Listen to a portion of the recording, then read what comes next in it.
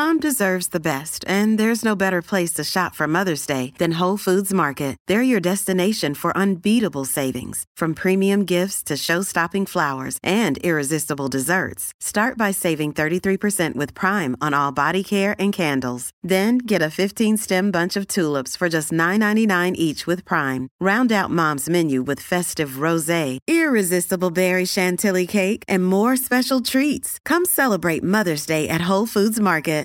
G'day, Mike Hussey here, but you can call me Mr. Supercoach. KFC Supercoach BBL is back and there's 25 grand up for grabs. So what are you waiting for? Play today at supercoach.com.au. T's and C's apply. New South Wales authorisation number TP/01005.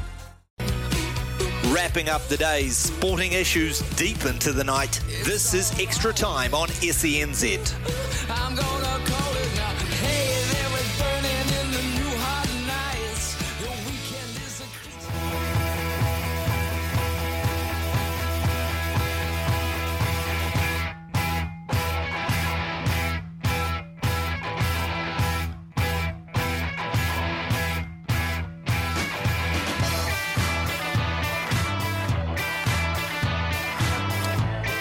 It is 7 o'clock. You're listening to SENZ. Mark Watson with you, alongside of me, Ben Francis. You know Ben's on because it's probably the best music bed you will hear over the 24 hours the station is on air. He has immaculate music taste. Always different, always an eclectic mix, always highly engaging. Anyway, welcome into the program. Mark Watson with you through to 11 o'clock tonight. Telephone number 0800 150 811. You can text us here on 8833. We will, after 8 o'clock, open the lines and take some talk back. I want to get your thoughts on the hypocrisy of Australian sport, particularly Pat Cummins, the Australian cricketer, who seems to enjoy virtue signalling in and around climate change.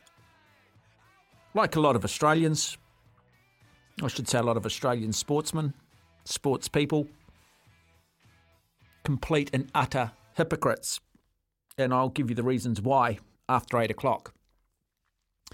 We will head across to the West Island with Peter Fairbairn and look at some of the big issues in Australian sport and run our eye over the Rugby League World Cup, the T20 Cricket World Cup and the recent Constellation Cup in netball. Andrew McGlashan will also talk to us on the T20 Cricket World Cup. Stephen Harris will look back on the Defence Force Women's World Cup, which concluded today. France getting up and beating New Zealand by 9 points to 6. In fact, no, it was 9-8 in an absolute thriller at College Rifles in Auckland. But I think radio and talkback is a better experience when you get involved, when you have your say. So, again, that telephone number, 0800 150 811. Right, we're going to talk triathlon now with one of our finest ever triathletes who dabbles a little bit in softball as well. His name's Mark Sorensen. He joins us on the program. Mark, good evening, welcome. G'day, Mark. How are you? Very well. Did you not get told that we were going to talk triathlon, the Hawaii Ironman, and not the men's softball team and not the World Softball Championships that are coming up? Yeah, you know that I had an extensive career in triathlons thanks to your guidance with training programs. As we learned, I was not so good going uphill, but inertia helped me going down. Yeah, look, it's a great thing, gravity, isn't it? It's a great thing. But mind you, I do have to defend you, Mark, and say that you never confused ability with ambition at any point in your triathlon career. You're always very humble and you're always very realistic. Yeah, I realised once the racing sardines went flying by me that it was a matter of survival. Yeah, swim and bike for show, run for dough. Mark, today you have named the New Zealand men's softball team to contest at the World Championships, which will kick off here in about a month's time. How difficult was it selecting that final team? Well, mate, to be honest, I'm looking forward to a full night's sleep tonight. Our national champs are in Christchurch over the weekend, and we've worked with some of these athletes for the last 3 years, and I've seen them put in a huge amount of work and a huge amount of time, and made a lot of sacrifices, and to cull it down to 16 was really difficult. We had the team approved through the appropriate channels with Softball New Zealand yesterday, and then I had to make some calls this morning to the young men that and last night to the young men that had missed selection in the side, and it's something that that I struggle with, because it's a game of sport, and managing people is about building trust and earning their respect, and then all of a sudden after 3 years you've got to let them down. Mm-hmm. And it was really hard, but it's not about me, it's about the young athletes. But it was a really difficult job, and it's one part of this role that I don't enjoy, but I put a priority on, because I think it's important for these guys to hear from me rather than seeing them or hearing their name read out. I'd like them to, just hear it from my mouth. I don't know how much they do hear after you tell them, unfortunately, you've been unsuccessful and you haven't made the squad. So, I'll give it a couple of days and I'll follow up with a little note, email to them, and just try and provide some feedback and some guidance and, encouragement to keep going, as, most of the guys that miss will certainly play for the Black Sox at some stage, but it's just likely not to be in this campaign. And I say likely because there has been a few campaigns where injuries have meant that, replacements have been brought in. When you look across the positions on a softball field, where did we perhaps have the greatest strength, and what positions did we perhaps maybe lack a little depth? I look through the middle infield. We're blessed at the moment with a lot of talent, a lot of good young talent coming through. So that was probably the most difficult. In second base shortstop area, our catching stocks have improved from where they were sort of 4-6 years ago. So, we had 4 legitimate contenders competing for 2 spots. So that was really positive.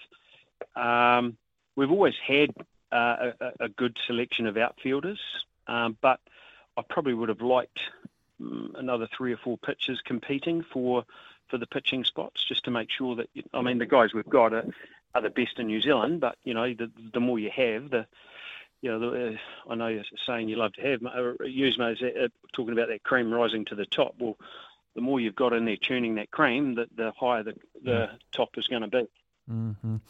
Running through the squad, so I will run through it too. Bradley Bennett, Auckland, Tawera Bishop, Wellington, Daniel Chapman, Auckland, Ben Anoka, Auckland, Thomas Anoka, Auckland, Cole Evans, Auckland, Joel Evans, Hutt Valley, Reese Evans, Auckland, Riley Makaya, Wellington, Dante Makaya, Matakatea from Wellington. We've got Tane Mumu from Hutt Valley, Connor Peden from Auckland, Josh Pettit from Wellington, Jerome Raimaki from Wellington, Peter Rona from North Harbour, and Cameron Watts from Canterbury.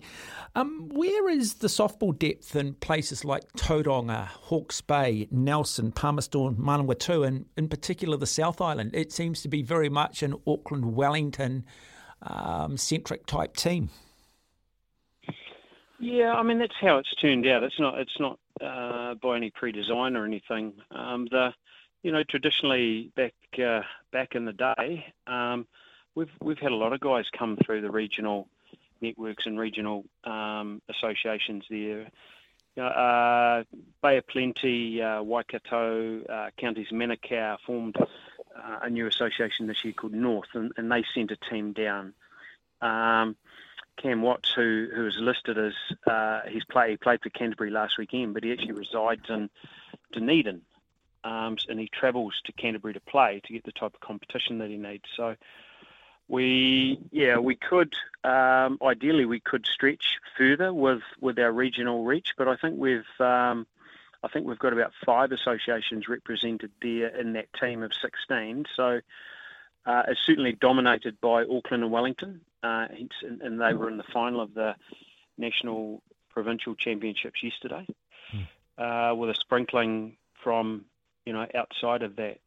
But I guess it's like all sports that the top athletes want to play against the top athletes all the time, and unfortunately that sometimes proves a magnet to pull them to the major centres. There's a lot of work going on in the regional areas to help grow and develop in some cases rekindle the sport in those areas. So, it would be great to see. We do see that the regional associations represented more at age group level. So, under 15s, under 18s, under 23s even.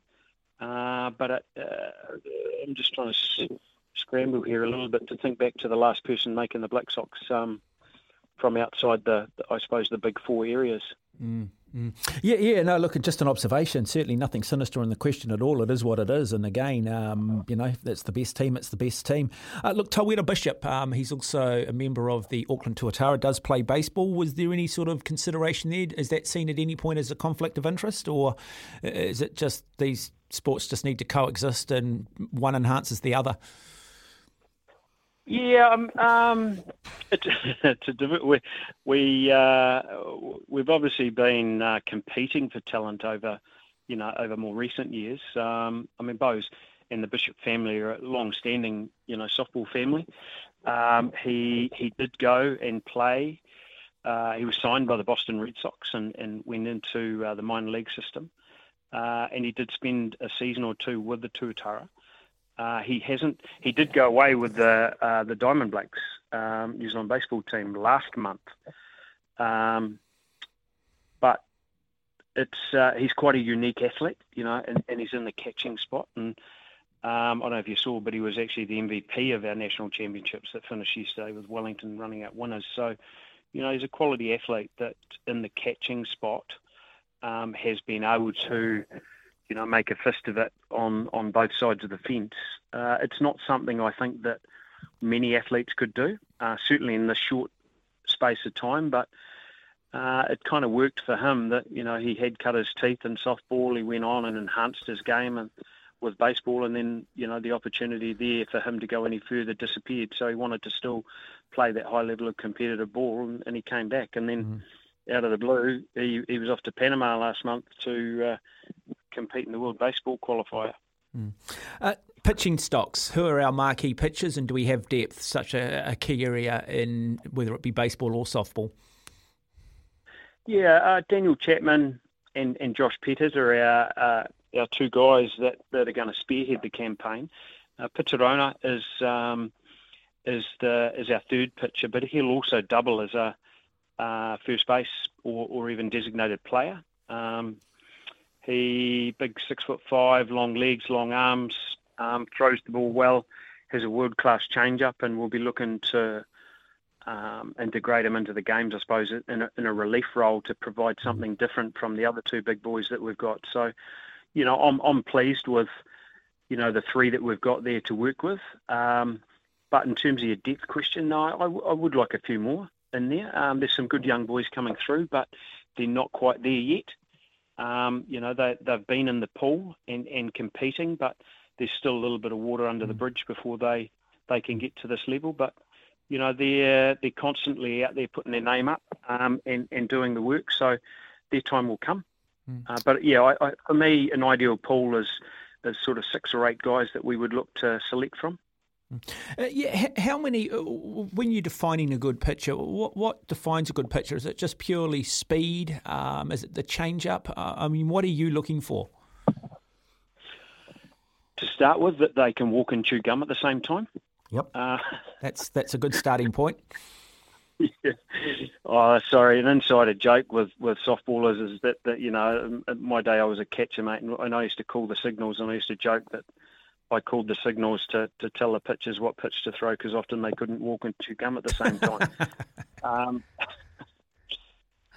Fantastic athletes from a standing start, one step, and they're getting the ball 125 to 130 kilometres an hour.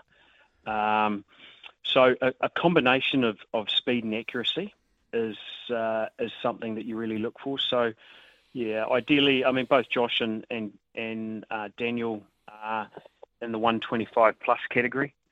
They've got both a rise ball and a drop ball, and they throw a change-up, which is an off-pace pitch, which would typically come in maybe 110 to 115.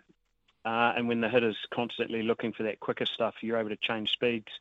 The idea with that pitch is actually to change the hitter's centre of gravity and get their balance going forward. And if you can get them leaning forward, you take away a lot of their power. So changing speeds, changing sides of the plate, inside, outside. So that's where the command side of it is really critical. That, just to be able to throw hard isn't good enough. You've got to be able to really locate it at least 75% of the time. And I don't know about yourself, but I've been watching, the Major League Baseball playoffs recently, and you watch those guys who are getting paid $1 gazillion and they still make mistakes. Yeah. With their location and stuff. So it's not an exact science, but the harder you work, the better you get. Absolutely. I think once you said, if you're going to be the man every day. I think it's a great quote. We've got Cole Evans, Joel Evans and Rhys Evans. Are they related? Someone wanting to know. Yeah. Cole and Rhys are brothers, and Joel is a brother from another mother. No, Joel's not related to Cole and Rhys. Just coincidence that they've got the same last name. And Cole Evans, we probably should just mention it because it's just what I do. It's who I am. It's part of the brand. But I'm Mount Albert Grammar old boy. Yes, I knew. I was wondering. You've done well, mate. It's taken a while for you to bring that up. Actually. Well, I think they've won 9 consecutive New Zealand secondary school championships, to be perfectly damn honest. But anyway, I'll just throw that in as well, Mark. Yeah. No, quality young man. And he's, he could probably be in that role for as long as he wants. Good head on his shoulders, great work ethic. Has set the benchmark in terms of our fitness standards with the guys over the last 12 months. Has made some unbelievable plays over the last couple of weeks that we've seen in the trials last week and the NFC over the weekend. So for me, no better person to have in the role as captain. And now, it's about helping him because he's been in the role for a couple of years and never led a game because we haven't played. So it's our job to help him. Rally the guys behind them and build them into a cohesive unit. Yeah, so how does the next 4 weeks look? Clearly you've come off a national championships, which means the players at a domestic level have had plenty of softball. But how does the next 4 weeks look in terms of building on that momentum and making sure that you go into these World Championships, if I can use the term, match fit? Yeah, well, one of our objectives was to ensure that we played the most games of any team going into the World Cup. So we wanted to be the best prepared with it being at home. So with that in mind, we pulled the NFC that I've referred to and it's just been completed over the weekends, typically held in February. But, we asked Softball New Zealand for dispensation this year to pull it forward to create some meaningful games for the guys to ensure it helped us, get as many games as possible. So we're together next Sunday. We assemble. Your opening day, typical admin, induction type stuff, setting the scene for the campaign, and then Monday through Thursday is a combination of strength and conditioning, softball specific stuff, and games. And there is one day where all three of those will happen in the same day. So we're looking to load, increase the workload for the guys next week, and then we hit the Golden Homes Invitational next weekend, where we've got 2 games Friday night, 3 games Saturday, and 2 games Sunday. So 7 games over the weekend. And our objective is to ensure that we hit that weekend, a little bit fatigued and under a little bit of mental pressure, so that we're raising the stakes and pressuring the guys to make decisions under fatigue. From there, we send them home for a week to freshen up and come back together Monday the following week in Palmerston, where on that weekend that we lead into, there's the top 6 countries in the world are having a shootout as a kind of a dress rehearsal for the World Cup. So we will build up there with a lower workload in preparation for that event, and then we post Palmerston, we take a couple of days driving north through the country to shut down from the intensive softball for a couple of days and until we get to North Harbour and settle in at the Mission, prepare for opening day against Czech Republic. The last World Championships were held in Prague. We won the World Championships in Whitehorse in 2017, but by your own high standards, a failed campaign in 2019. What lessons were taken from that, and what have you implemented for this campaign based on those lessons? Yeah, the lesson learned was that, one, that we were still good enough, but if we take our foot off the pedal and take for granted our position, that the opposition will come up and bite us in the arse. And 4 of the games that we lost, we were in the lead.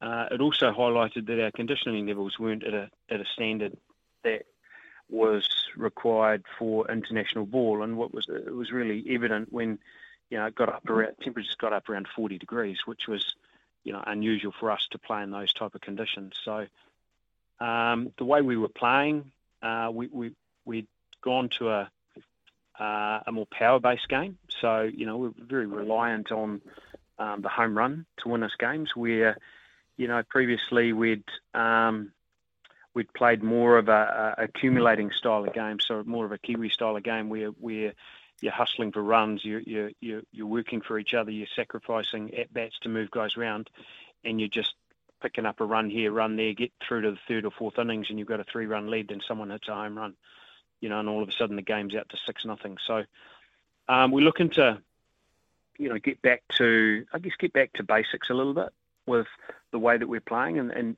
not try and play, the Americans, the Canadians, the Venezuelans at their game, and stick to our game. Because it's proved to be a successful recipe for us in the past, but also ensuring that we've got the right selection of athletes and the right condition of athletes to be able to play the type of game that we want to play. So, it took a bit of reflecting. It took some honesty for myself as well. I look back and thought, how the heck did that happen on this campaign? How did we let that get by? What were we thinking there? And peer-on-peer reviews as well. As it's all very well sitting in front of a panel and presenting to them and having feedback, but it's the people you go to battle with that you value their feedback immensely, and probably value it the most. And those are the discussions that were had that really meant the most. And we're able to. The review wasn't put on any one person. It was all about us, but in terms of from a personal standard, my personal view is, players and coaches are responsible for a failed result in a game, but ultimately a campaign fail sits fairly and squarely with the coach. So, I took it personally, and it would have easily been the simple door to walk out and say, look, thanks very much, had a great career, someone else's turn now. But I felt there was a job left unfinished, and I needed to go back and rebuild it, so that when I step away, I'll leave it in as good, if not better, condition than what I found it. So, I wasn't prepared to walk away from a not a sinking ship, but a failed campaign. It just didn't sit right. Well, Mark Sorensen, I'm excited by just having spoken to you for the last 15 to 20 minutes. Good luck over the next 4 weeks, and we look forward to following the progress. And, of course, we'll be right across it when this tournament does kick off in about a month's time. Thank you. Nice one. Thanks, Watto. Appreciate it. There you go, the great Mark Sorensen on the program, one of the greatest that's ever played softball, not just here in New Zealand, but globally these days, head of the Black Sox. That team has been named by all. Never easy, is it, having to pick a team and then people that you've got a personal relationship with having to say, hey, look, you haven't made the cut, providing a rationale, and then you throw it into their hands and see how they deal with it. And you can understand if some of them want to throw the toys, they've invested their life in it, it's a dream. And then some athletes, it's only until when they eventually do end up making the team that they actually realise that perhaps it wasn't their time. 23 and a half minutes after 7, you're listening to SENZ. Mark Watson alongside of me, Ben Francis. We'll take a break. We'll have a wee chat very shortly on the program. We'll go to West Island. Peter Fairburn will join us. We'll talk all things Australian sport. Oh, one of the great songs. One of the great songs. Brilliant. That song came out, I think, in 1972. 1972 that song came out. Don't even think my family was in New Zealand then. Yeah. Great interview with Mark Sorensen. Good guy. Good guy. It's interesting, isn't it? In a sporting sense, and I say this only in a sporting sense because it's not really what I would call oppression, but we've had a lot of media coverage around the Women's Rugby World Cup, haven't we? And a lot of it has been positive, but there's also been too much of the politics of it, Ben. But one team that I think has been really oppressed, purely in a sporting sense, has been softball. The blue-collar sport of softball never seems to quite get the recognition. Have won multiple world championships. Never seems to get up for the Halberg Gong. Never seems to be taken seriously. Yet you go through it. United States are capable of winning it. Canada are capable of winning it. Australia, Argentina won it last time. Venezuela are very good. Mexico are very good. Japan are very good. Women's Rugby World Cup, we've got France, we've got England, and we've got New Zealand, and that's all that can win it. Yet, if the women do win the Women's Rugby World Cup, we know we're just going to go and give them the Halberg Award because it'll be a lovely little box-ticking exercise and it'll just fit with the political environment and all the other nonsense and crap that we continue to hear around it, which has ruined it for me. But if softball win the Men's Softball World Championship, they think they'll get nominated or talked about or in the same discussion? Nope. Simply, there's lots of achievements over the last year in individual and team performances, and that's not even including the ones that will happen in the next 6 weeks. I think that's when the deadline sort of ends. Yeah, like I say, I've got to say I'm enjoying the Women's Rugby World Cup, but I just hate all the politicisation of it. I just hate this constant message of oppression. The only relationship that's ever existed between men and women is one of oppression. Look, let's just enjoy the tournament for what it is, please. But let's also just make sure we enjoy the Softball World Cup. Give it its credit. Equally, if the Men's Rugby League team win, give it credit as well. I was just thinking, actually, another thing, Ben, with the... I was thinking on the way, and I was at an event today and Sir Wayne Shelford or Sir Buck Shelford was in attendance. Then I was thinking of all the players over the years, Sir Wilson Winteray, Sir Michael Jones, you go Sir Brian Williams, and you just think of all of the former All Blacks that have been knighted. How many rugby league players have been knighted? That's a very good question. None actually spring to mind off the top of my head. They're blue collar. They're the other side of the tracks. They're the low life. They're the working class. That's another thing that annoys me. You'd think if you see the likes of, I know he didn't accept it, but you think of Richie McCaw getting off of the knighthood, and we've got Sir Steve Hansen, Sir Graham Henry, all these other All Blacks, and you kind of think, well, the Kiwis have had that one World Cup, so theoretically, why isn't it Sir Stephen Kearney, Sir Nathan Kalis, who captained the team? Because it seems that the captain and the coach seem to get the accolades. Sir Benji Marshall. Sir Lance O'Hire scored a double in the final. I completely agree with you, and this is just what annoys me too, and this is part of what I'm saying is we still seem to have a genuine class structure, I think, when it comes to sport, when it comes to media coverage, and perhaps when it comes to bias. Cricket, rugby, netball seem to be able to do no wrong. Softball, rugby league, working man's game, other side of the tracks. Mixed martial arts now falls into that. Boxing now falls into that. No, we can't recognise and honour them. It needs to change. It needs to change. Really, really frustrating. And that's what scares me a little bit with this Women's World Cup, because if they do win it, it's in this political environment, it's going to be really hard to differentiate what's actually legitimately fantastic and great about it and what part of the story is just a false economy and a narrative driven by identity politics and the political environment. And that's the shame in it all. 27 minutes away from 8. We'll go to West Island next. We will catch up with Peter Fairburn. We'll talk all things Australian sport. Housebound. I can't sing, but it's nice you've come in with some Australian music because we've got West Island's favourite Peter Fairburn joins us on the program. Peter, good evening. Welcome. It's probably good afternoon over there, is it? Mate, it's late afternoon here in beautiful Queensland. As I look out the window and the sun's shining, finally a little bit of respite from the rain we've had really all over the country over the last few days. And we're back to being absolutely beautiful weather. And I'm sure your mind might wander the same as mine at 4:30 on a Tuesday afternoon as where the next hour or so of the afternoon might take me in terms of a knock-off drink or something of the sort. It's funny, I used to build up for the Hawaii Ironman back in my triathlon days and would spend long periods of time in Burleigh Heads there on the beachfront apartments and go sort of enjoy both surf clubs and go down and swim in Miami pool in the morning or in the evening, ride out through Springbrook, a wonderful, wonderful part of the world. I'm very envious of your weather, Peter. Now, I want to ask you a first-up question. Pat Cummins, I just see this guy as a complete and utter hypocrite, nothing short of just virtue signalling, hasn't thought this argument through. What's the general consensus in Australia at the moment regarding Cummins and, of course, what we've also seen with the netball?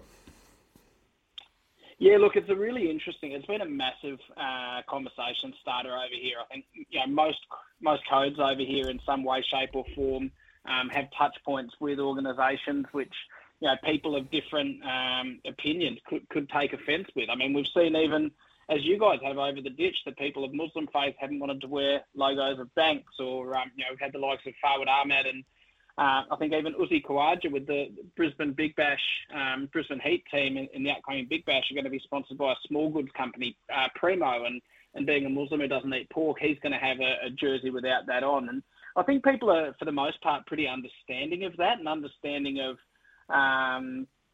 people having some concerns on religious grounds and legitimate concerns based on strongly held faith, for example. We saw the Manly 7 fiasco this year, which I think more than anything with their Pride jersey, what came out loud and clear was really poor communication within that organisation, leaving players feeling like they had no choice but to boycott. And that obviously led to a 7-match winless streak that ultimately cost Des Hasler his job. So no one's no one's underestimating the impact that these types of conversations can have on athletes. But when it comes to environmental and sustainability stances, I think there's certainly anecdotally less tolerance for that than there is for something like a strong objection on religious grounds, because the reality is that so many of these athletes who might want to call out a fossil fuel or an environmental company or something like that, they're playing a huge role and leaving a pretty enormous footprint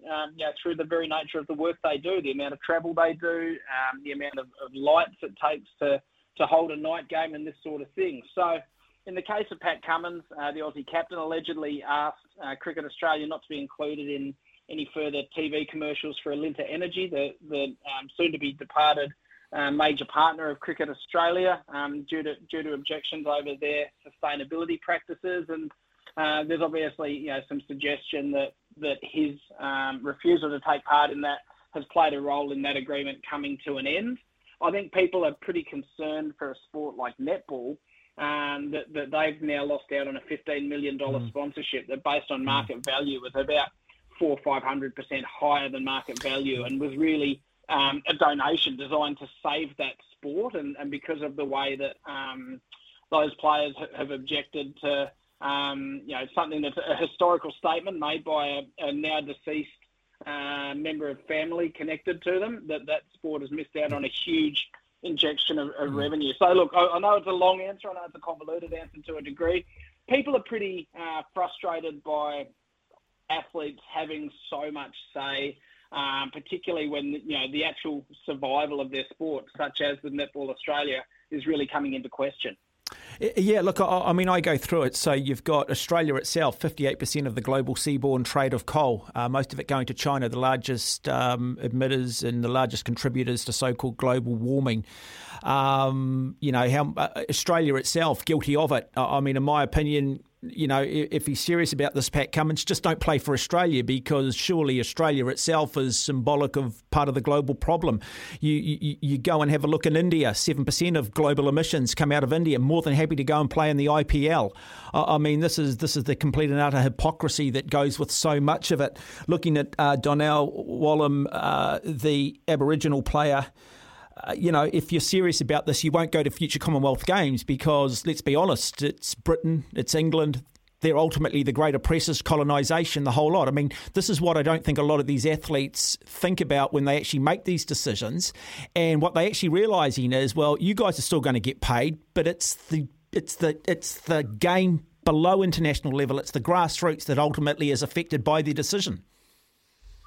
And look, I wouldn't even say in the case of netball there's even a guarantee that they will get paid. I think one of the most overwhelmingly surprising things that's come out of the netball instance is the fact that the Australian Netball Players Association was currently in conversations with Netball Australia about a pay rise for its players. Now, I'm actually a staunch advocate for player rights and players being looked after in terms of the fact that if they don't play, there's no sport to sell. But Netball Australia have had some hugely well publicised financial challenges for a long, long time, and we've seen in rugby, for example, Wallabies and Super Rugby players have made enormous sacrifice to keep the game going and reduced Wallaby match payments and really, all took pay cuts across the board during COVID to keep that sport going. So to hear that Netball Australia throughout this is pushing for a pay rise for its Players Association and then through the actions of the players, and I'm not downplaying, the potential hurt for that player involved, but we've got to look to find a solution here because a $15 million partnership for that sport over 4 years, that was a golden ticket to survival. Yeah. And I don't want to go the early crow here, but at the same time, I think, for netball, to be able to try and find, an alternate source for that revenue is really unlikely. And I think as well, when you talk about, Pat Cummins and hypocrisy in India and the like, I think the reality is that, that could be applied across all athletes in all sports. There's so many ways that they've got to be really, really careful about how strong a stance they want to take. I mean, ultimately, short of retirement, short of a David Pocock chaining yourself to a tractor, I don't know how you can really live the values to the full extreme. Well, I mean, you've only got to go and have a look at what China are doing to the minority Uyghur Muslims over there. And basically, absolutely just the worst of human rights going on. But these people more than happy to buy goods made out of China, more than happy to wear clothes made in China. You've only got to have a look at the foreign policy of the United States, but they seem to, pick and choose their arguments with not a lot of consistency in it. Look, anyway, I'm going to take some calls on this after 8 o'clock. Australia clearly getting thrashed in that first T20 game by New Zealand. Great victory for us. Tonight, you take on Sri Lanka. How much psychological damage was done to this Australian cricket team? Can they bounce back? Can they win 4 games on the trot? Well, look, the good thing about the result against New Zealand was it actually made the rest of us here in Australia realise the competition was on. Generally, we focus on Test cricket and, the more premium, less slap and giggle elements of cricket. So it actually reminded us the T20 World Cup had started. So, look, great for you guys to get the monkey off your back. I think it was your first win of significance in Australia for about 10 years. So 2011, Pete, you can remind us of it. That's it. No, but look, in all seriousness, I was talking about an early crow. Well, here's an early crow now. The earliest of early crows, Australia will not only thrash Sri Lanka tonight, we will win 4 games on the trot. We'll be the most dangerous team heading into the quarterfinals. I think clearly there's some challenges in terms of finding our best 11 and getting them on the field, but at the same time, I think, we've got some of the most destructive cricketers in the world, and someone like a Cameron Green, who you guys haven't seen a lot of yet, he has the potential to be the best cricketer on the planet within the next 2 years. And, guys like Glenn Maxwell, David Warner, Adam Zampa is probably the best spin bowler in international T20 when he gets going. And that's not even talking about Pat Cummins, Mitchell Starc. The list goes on. So, look, there's definitely some disappointment about the way we started. You guys were fantastic. Everything that you needed to do, you did. But we're still really confident. That was a wonderful little narrative. Have you been smoking something tonight, mate? Because that was glowing. That was a glowing endorsement of the Australian cricket team, mate. We don't quite see it the same way over here, mate. But I love your confidence. Well, I think the beep machine will be getting a heavy workout over there for all the abuse, improper things that I'm not allowed to say on New Zealand Airways. But no, look, you guys were fantastic. You were really, really good. I loved the selection of Finn Allen, a guy we haven't seen a lot of, and gave you the opportunity to come out and take it to our guys. The execution was outstanding. Jimmy Neesham hasn't really done that well against Australia in the past, but he looked really, really up for it. And then, some pretty atrocious decision making with the bat for us. So I saw the guy said afterwards, Mitch Marsh, he said, well, what a great opportunity, because now everyone's against us and we get to play the underdog role. So I thought that was a very clever way to pivot to a fresh approach. But we've got faith in our team. We still think that we can turn it around from here. Hey, Pete, I've only got a couple of minutes. Just quickly, has the Rugby League World Cup taken off yet, or do we need to get to sort of a more serious part in this competition for it to really sort of capture the imagination? Oh, look, I think it's taken off in waves, right? So, we've got teams like Jamaica have captured a little bit of imagination because of the unlikely nature of them. Lebanon getting a lot of press over here with Michael Cheika leading them, and guys like Adam Dewey. You look at the Irish team with Luke Keary, controlling the game for them. So there's nice little elements in media. There's some interesting little interviews. A lot of focus on both the Tongan and Samoan teams. Positive for Tonga, less so for Samoa after their capitulation against the English. So yes, there's interest. A lot of it's intrinsically linked to the big name players who didn't get selected for Australia or New Zealand and are playing for those smaller teams. But obviously, there's a lot of excitement about when things get to that quarterfinal stage and really heat up. And, if I say we're positive and confident about the cricket, we're certainly not as bullish about the Rugby League World Cup. There's a great deal of respect for Tonga, for New Zealand, for England, and a real sense that this is going to be the greatest iteration of that competition and the most even with the most genuine winning chances that we've ever seen. Pete Fairbairn, I've got to say, mate, you're almost probably the most intelligent Australian I've ever spoken to, and in a very platonic way, mate. You're a beautiful man. Thank you. Mate, I'm sure any of your listeners who've crossed paths with me would say it's the 8 years I spent living in your beautiful country that have maybe heavily shaped my approach and toned down some of my Aussieisms. But no, I love getting on and having a chat with you guys across the ditch, and especially at the moment with a couple of major international tournaments and the Rugby World Cup. Let's not forget, we're taking on England in the Women's Rugby World Cup this weekend, and looking forward to that one too. Yeah, well done. Hey, lovely, Pete. Thank you. Really appreciate it. Out of West Australia, Peter Fairbairn, joining us here on the program. It is 10.5 minutes away from 8. I do want to have a look at the hypocrisy, the tail wagging the dog, player power, the damage it's doing, and the fact that you go down a path, man, you got to be very, very careful, because very easy to start looking like a hypocrite, which I think you can say is very much the case for Pat Cummins, the Australian cricket captain. We'll look at that after 8.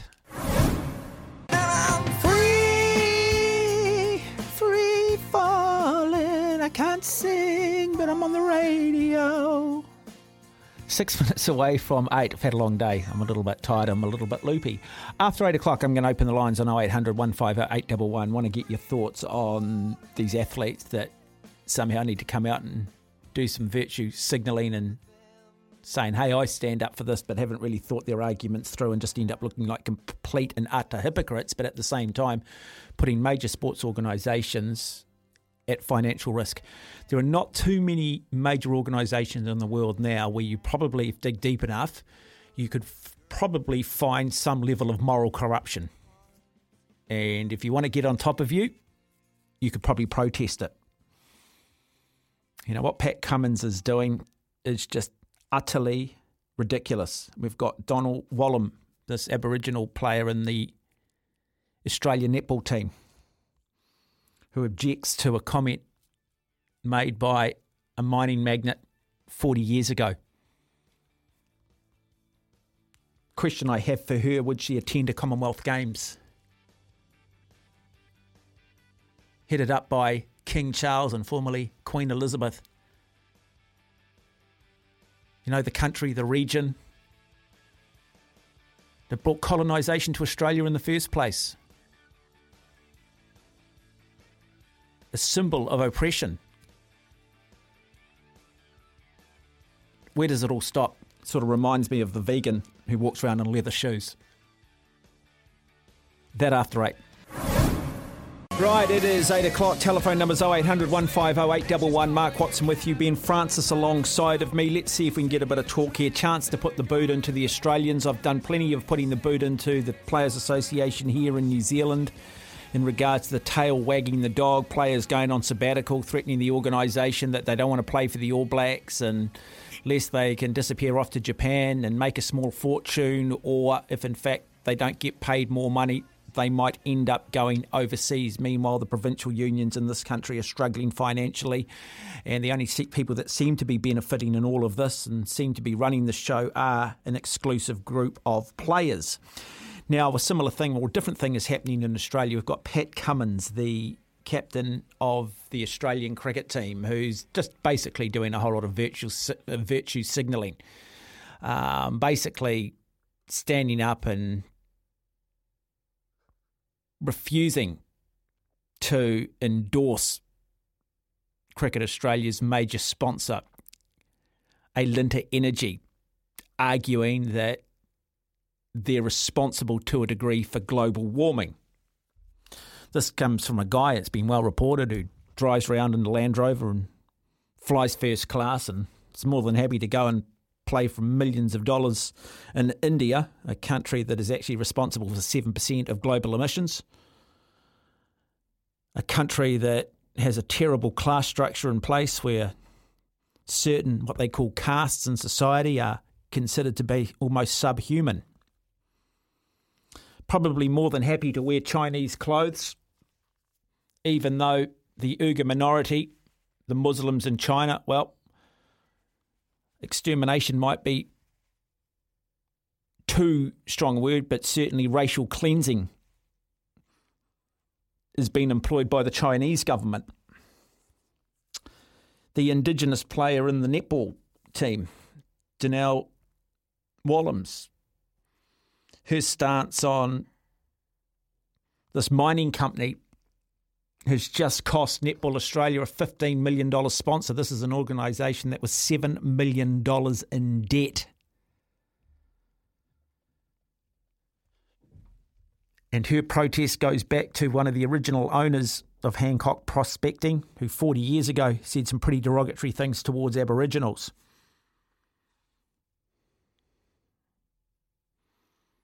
But times have changed, times have moved on. Nothing's perfect in this world.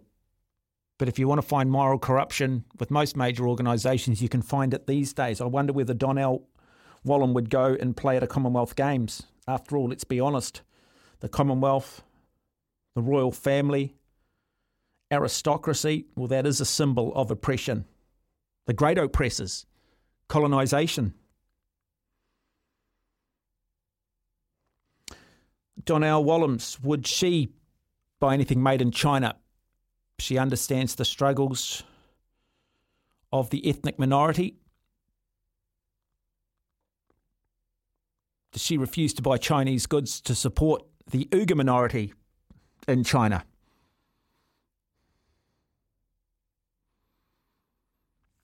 Oh, 0800 150 811. Players now telling the marketing departments what they should do. Go woke, go broke. I don't think that's necessarily the case around Donnell Wallam and the netball team. There's a little bit more substance in her protest versus that of Pat Cummins.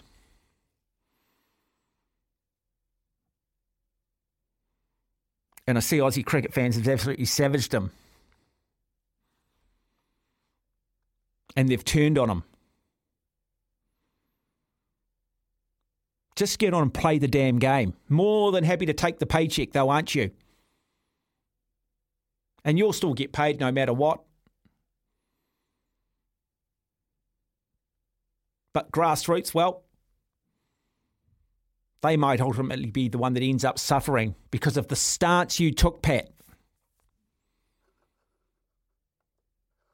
Where do you sit with this? 0800 150 811.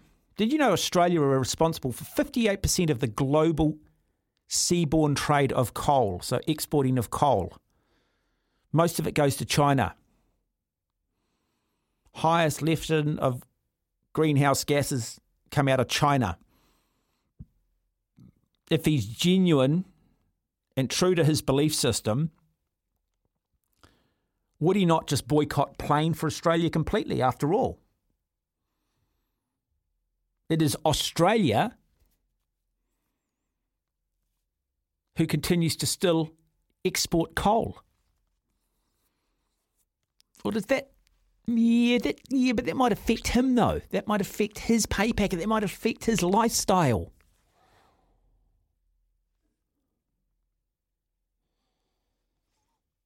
Oh, 0800 150 811 is the number on this one.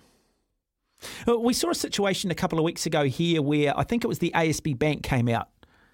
And again, it was just virtue signalling. It was just to try and get some publicity and look like they've got a social conscience. They're never going to carry through with it, threatening that they'd pull their sponsorship from the ASB men's and women's tennis classics here in Auckland in January if Russian or certain Eastern European countries affiliated with Putin and Russia had players in attendance. Deliberately leaked to the media. We're never going to see it through. All about just grabbing a headline.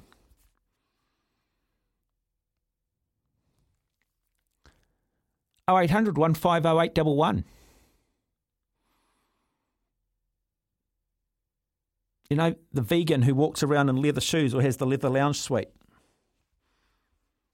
Complete and utter hypocrisy. All of these social warriors, but more than happy to drink. Well, I'll argue that drinking does more damage in society than probably any other product on the market, any other excess available to mankind.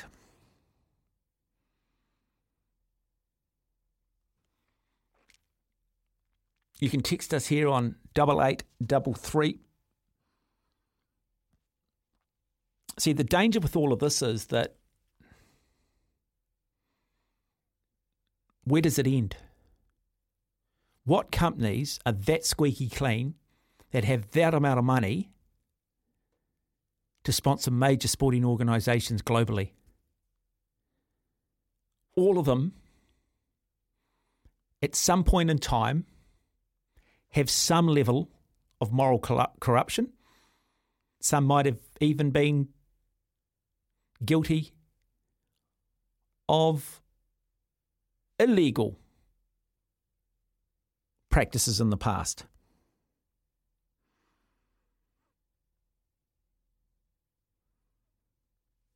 But I think the greatest protest Pat Cummins could make is refuse a salary from Cricket Australia and donate it to charity. Donate it to an organisation or to a group who are continually looking to try and lobby governments around the world in terms of putting policy in place which reduces greenhouse gases and greenhouse emissions.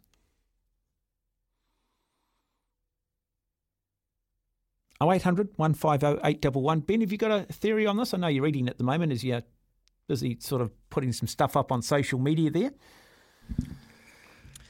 I sort of do, but it's a bit of a similar one. It's, for me, we all know that majority of people are probably struggling at the moment, not just here but around the world, with this cost of living crisis amongst other things, and it can be attributed to a certain number of aspects. But I don't like how we're continually forced down our throats how we need to keep helping. But then I'm kind of like, but what about these people in these more privileged positions? Shouldn't they be the ones helping? Shouldn't they be the ones that are kind of doing things for the society? And if it, like you said, if it means that much to you, then donate your money. Like, it's as simple as that. Well, I have arguments with these, people that argue that the rich should pay more tax, and I'm like, well, what do you define as rich? And often the people I'm talking to, might fall into what a lot of people would consider to be middle class, but to the person who has nothing, they are rich.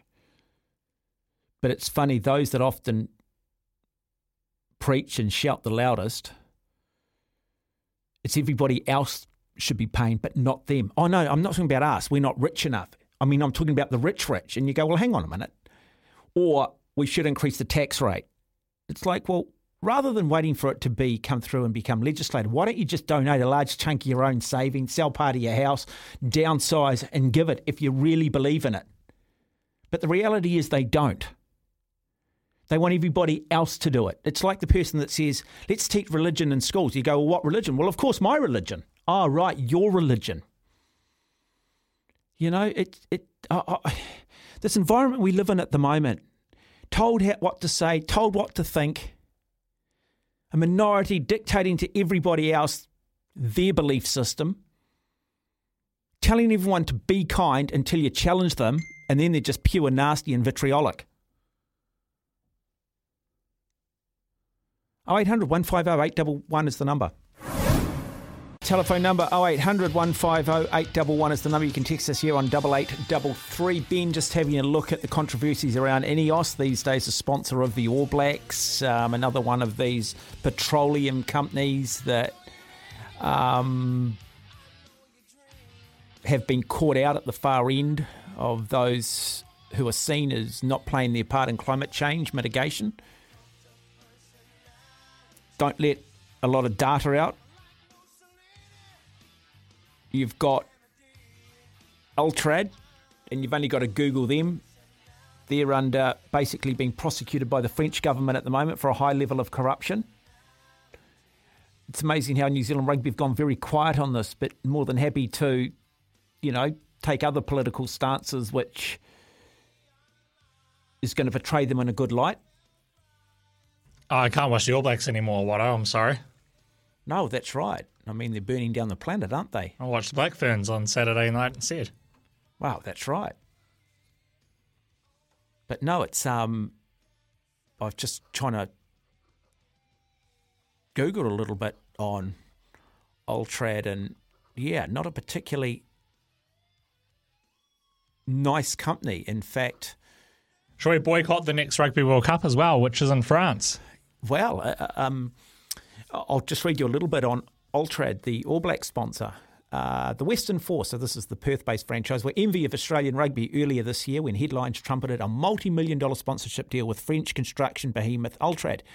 It was similarly good for New Zealand Rugby in August 2021 when they signed a 6-year deal giving the French company jersey sponsorship rights for the All Blacks, Black Ferns, Māori All Blacks, All Black Sevens, Black Ferns Sevens and the New Zealand Under-20 teams. How many All Black teams do we have now? That's right, we franchised most of them. In the financially stressed post-COVID world in which Australia's largest Super Rugby franchise, the Waratahs, had not been able to attract a front-of-jersey deal or of sufficient value, the Force's 4-year agreement, including player swaps and regular games in France, appeared a triumph. 8 months on, there is doubt over whether it will see a second season, as Moed Ultrad, the eccentric billionaire, founder of his company, awaits judgment on bribery charges. Goes on to say, the Western Force declined to comment on the matter, but will be watching with interest when the Paris Criminal Court hands down its verdict in December. The Force are a minor bystanders in the story. The case could have larger implications for New Zealand Rugby, which last year signed a 6-year, $120 million deal with Ultrad, also with player agreements and fixtures in Montpellier thrown in. It also threatens the reputation and legacy of Bernard Laporte, the vice chairman of World Rugby, a Sanzar ally, and according to World Rugby magazine, the most influential figure in the sport this year. Laporte stood trial for a range of corruption charges, including bribery, breach of trust, misuse of corporate assets, and concealment of that misuse.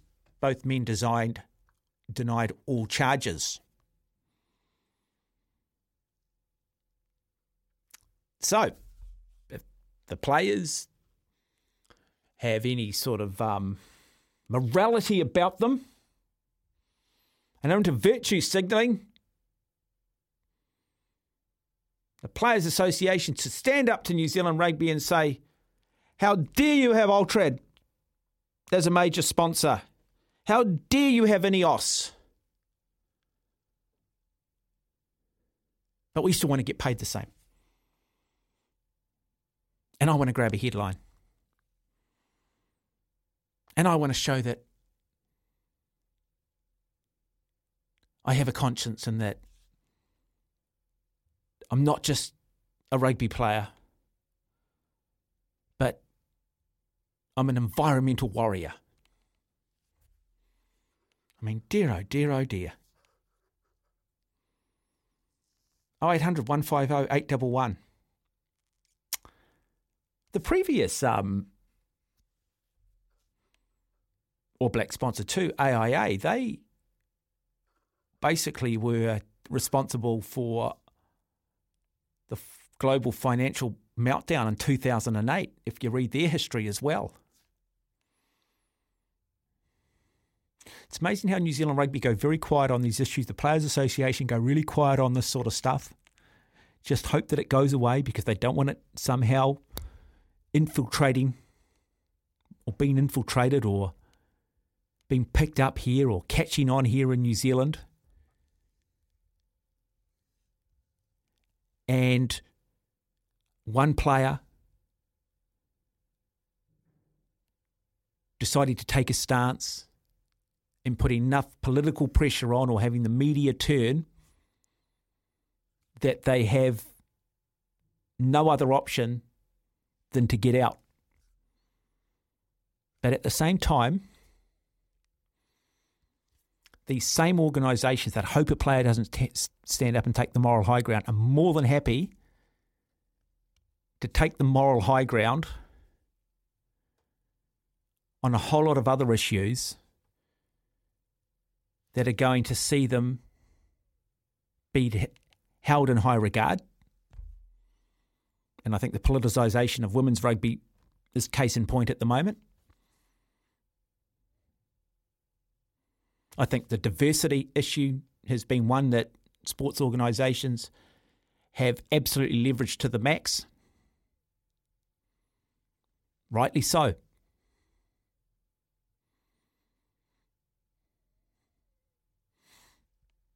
But it becomes a bit hypocritical when you then turn a blind eye to other ethical issues because ultimately it affects your bottom line.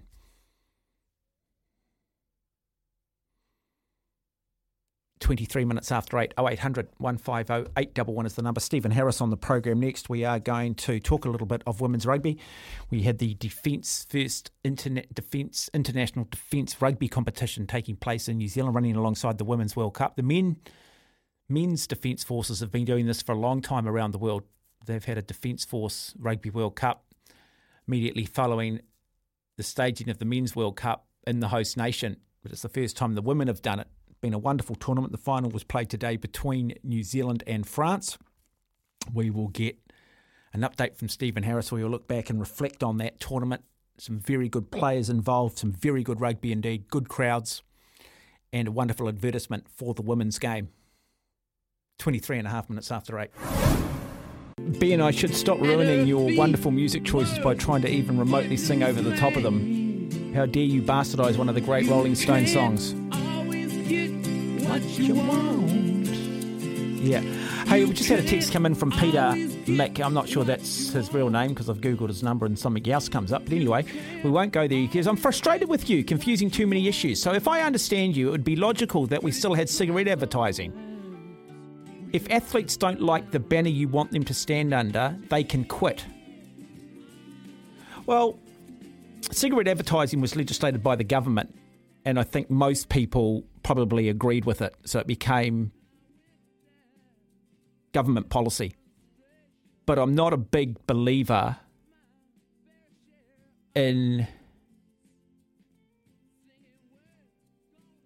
individuals morally policing everybody else believed on their own belief system. Otherwise, society would fall down because what offends you doesn't necessarily offend me. And where does it all stop? If you're in an organisation and the income stream is coming from sponsors and you don't believe in that organisation and think that somehow they're morally corrupt, absolutely. Step aside. Don't take payment. But don't bring the whole organisation into disrepute. I don't believe in prohibition. And where does it all stop, Peter?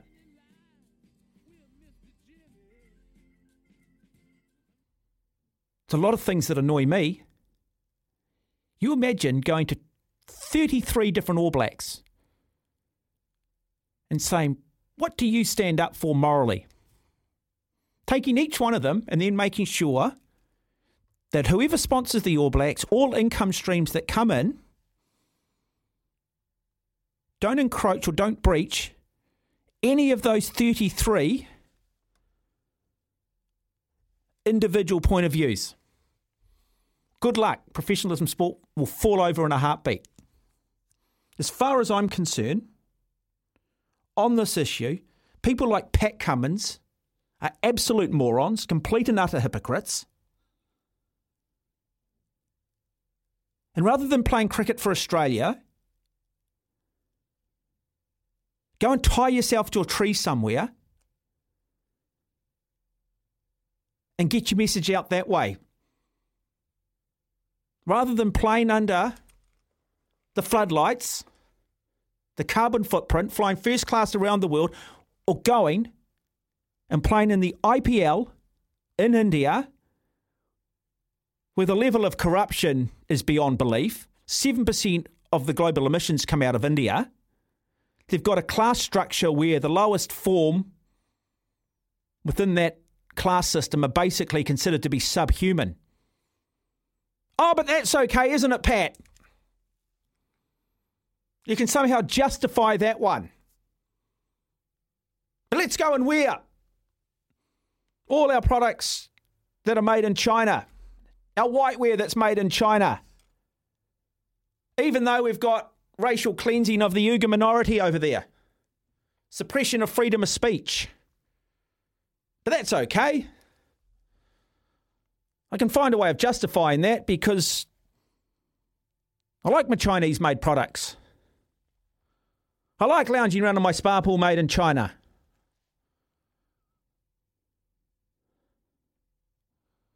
And well, my car, yeah, the Land Rover that I drive, yeah, look, it is a bit of a gas guzzler, but, you know, next year I was planning on going to electric. And to these Australian netball players who want to hold a company to ransom for terrible comments made 40 years ago. Well, pull out of the next Commonwealth Games because the Commonwealth is a symbol of oppression.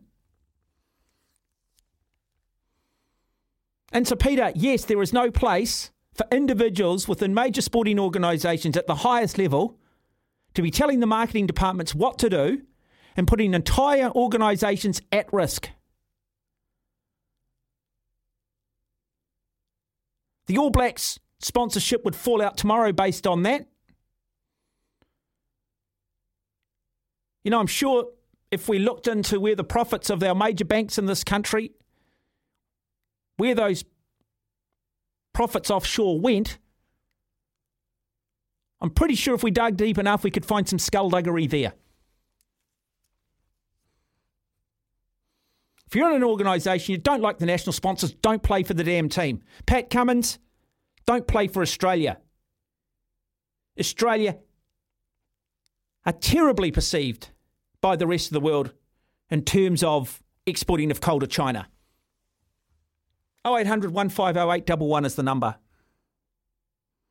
And text us here on 8833. Think this argument through, people. It's like the freedom of speech. Let's legislate language. Well, who decides what's offensive? You can't offend anybody. But in order to think, you need to be prepared to offend. I think that was the words of the great Toronto professor Jordan Peterson. 100 people in a room. But you're not allowed to offend anybody. Good luck with that. Let's talk some rugby. The first ever International Defence Rugby Championship has been played in Auckland over the last 2.5 weeks. 8 countries, 7 teams in all, with Vanuatu and Papua New Guinea forming a combined team. This is the first time it's happened. The Men's Defence Force Rugby World Cup has been going for some time now. And with the rise of women's rugby and its popularity, it seems timely that the first edition has been played in New Zealand, the host nation for the Women's Rugby World Cup, and the finals were played today. Third and fourth was played between Australia and Fiji, a very good Fijian team by all accounts. And the final in front of a very big crowd was between France and New Zealand, the New Zealand team known as the Defence Ferns. One of the commentators was Stephen Harris. He joins us on the program. Steve, good evening, welcome. Yeah, good evening, Watto, and good evening to your listeners. What did you make of the standard of women's rugby at a Defence Force level over the last 2.5 weeks? Were you impressed by the quality of rugby you saw?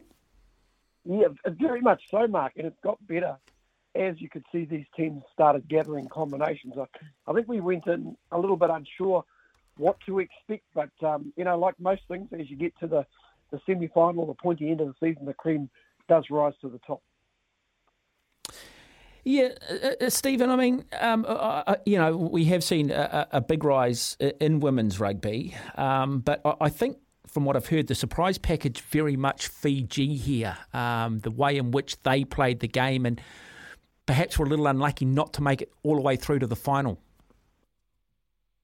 Oh, I've got to agree with you. And interestingly enough, I've actually just received a message from a good friend who's in the military in Fiji, and he was he's just actually messaged me and said, listen, this is only the beginning. They've only really started a real focus on women's rugby in Fiji in the last couple of years or so. And I think one thing that we've always known, like the men players, gee, there's some really good athletes running around. And boy, they're the sort of team with a little bit more work under their belt across the board.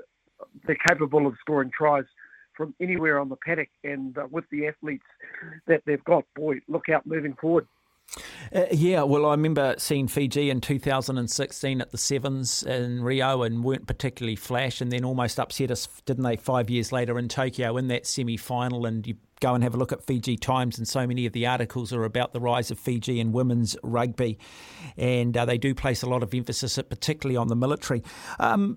But it's a wonderful career path, isn't it, the Defence Forces? Because here you're basically getting paid, and a big part of it is extracurricular activities, which clearly includes sport. And for some of the players that we've seen in action over the last 2.5 weeks, it'll be the highest level they'll play. For others, it's a stepping stone to higher honours, and some have already gone to higher honours. Oh, listen, absolutely. And there were some quality players running around, and this is unknown quality we're talking about. We were fortunate enough to have Blues Super Rugby coach Willie Walker in the second round, that he popped along to have a look. And I know, talking to him once the day round robin had finished, he said, boy, there's some talent running around, and I'll definitely be tracking this talent to see exactly where it goes. And the same can be said for the likes of Fiji as well. Listen, if there's any sort of opportunities for these young ladies, I know that women's rugby, or the Drua, had a females professional team running around in this year's competition with the Australian side. So there's opportunities for these young ladies to progress their careers, not just in while being in the military, but also playing professionally as well. Mm-hmm. Yeah, let's and Sir Buck Shelford, Sir Wayne Shelford in attendance today, and earlier in the week as well. Let's talk about let's talk about the final this afternoon, because it was France up against New Zealand. In the first round, these two teams had met, and it was the Defence Fern who'd won that 24 points to 10. This was always going to be close, and in the finish, it was France who came out victorious with a 9-8 victory, Steve. And fair to say that perhaps New Zealand were out-coached, out-thought. Yeah, I'd have to agree totally with you. If you look at this French team, their set pieces were very good. I think they were stronger in this area, whilst they were penalised a lot in the game by the official. Now, this could be something as simple as not speaking English, not getting the message directly from the official. I thought they were dominant in those particular areas, and they played the game in the right part of the field, but they also defended really, really well. In fact, the last two games, whilst they didn't score a try in their last 2 games, including the semi-final. They showed defensively they are a very good team. Yeah, really well led too, the French, weren't they, today? Some wonderful names. Always good when you run through the French names that make up the side, but really, really, really well read indeed. And a disappointment, I guess, from the defence, Ferns, but some standout players, the likes of Leah Miles. I think the midfield combination of Melania Cairns, Wairauka Greg, I think most people felt that both these players would look comfortable in any FPC side, any Super Rugby side in New Zealand. Oh, very, very much so. Of course, Leah Miles from the Otago Spirit picking up a super contract with the South Island-based franchise. I thought she was probably close to New Zealand's player of the tournament. She never dropped her standards, was pretty much good throughout.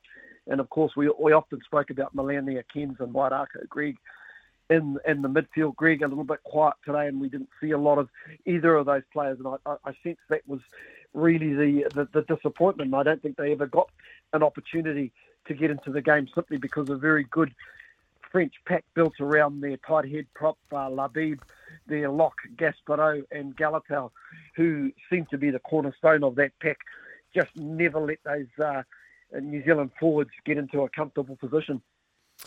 Yeah, fascinating too, because it was really out wide is probably where the real strength had been of this defence, Ferns, and we sort of felt that perhaps they lacked a little bit of X factor, France, and their best chance was to keep it tight, play down those narrow channels, and that's exactly what they did do. And you felt that the longer this game went, without New Zealand being able to score points, the ascendancy was always going to go, and the momentum was always going to go with the French. Oh, very much so. And you know, a player that we highlighted in the French team who looked quality was Marie Gorgage, and she just played the game of her life today and got 2 real vital turnovers right at the end of the game, but just did everything right. Where we thought one of the stars of the tournament would be Ruthie Malafangi, or Tootsie as they basically called her. She looked like a star in the making, and we thought she would be the star of the tournament. But to be honest, she only had a couple of touches early in the game, and we never saw her again. Mm-hmm. Yeah, Emma Couder, the French first five, controlled things nicely. Hayley Hutana, who's been a real star throughout this competition, at key times today, look, might be a bit harsh, but at times maybe went missing. Yeah, listen, I'd have to say if there was one probably disappointed with Hayley, you know, very experienced player at FPC level. I just thought at some time she didn't get that midfield involved and was, you know, always seemed to be throwing the ball wide and hitting and hoping that they would hit Malangafangi out wide, and it just really didn't happen for them. I think she needed to be a little bit more creative, needed to run a little bit more, and I think that was really her time as a senior player to stand up. Yeah, we should emphasise too just how big the French forces are.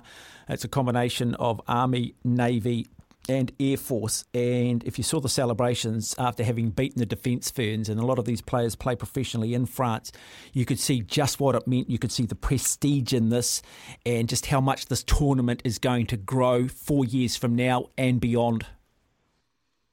Oh, listen, very much so. And these teams will get better now that they've actually seen the standard, you know, and you could see gradual improvement with all of these sides. I mean, to say the third and fourth playoff game between Australia and Fiji, you know, classic example where on day one of this tournament, Fiji, I think, put 60-odd points on Australia. Yeah, 65-5 in the first round. Fiji beat Australia. I just want to emphasise this to people. Fiji, this is their armed services, this is the Defence Force, beat the Australian Defence Forces 65-5, but that wasn't the case today in that third or fourth playoff.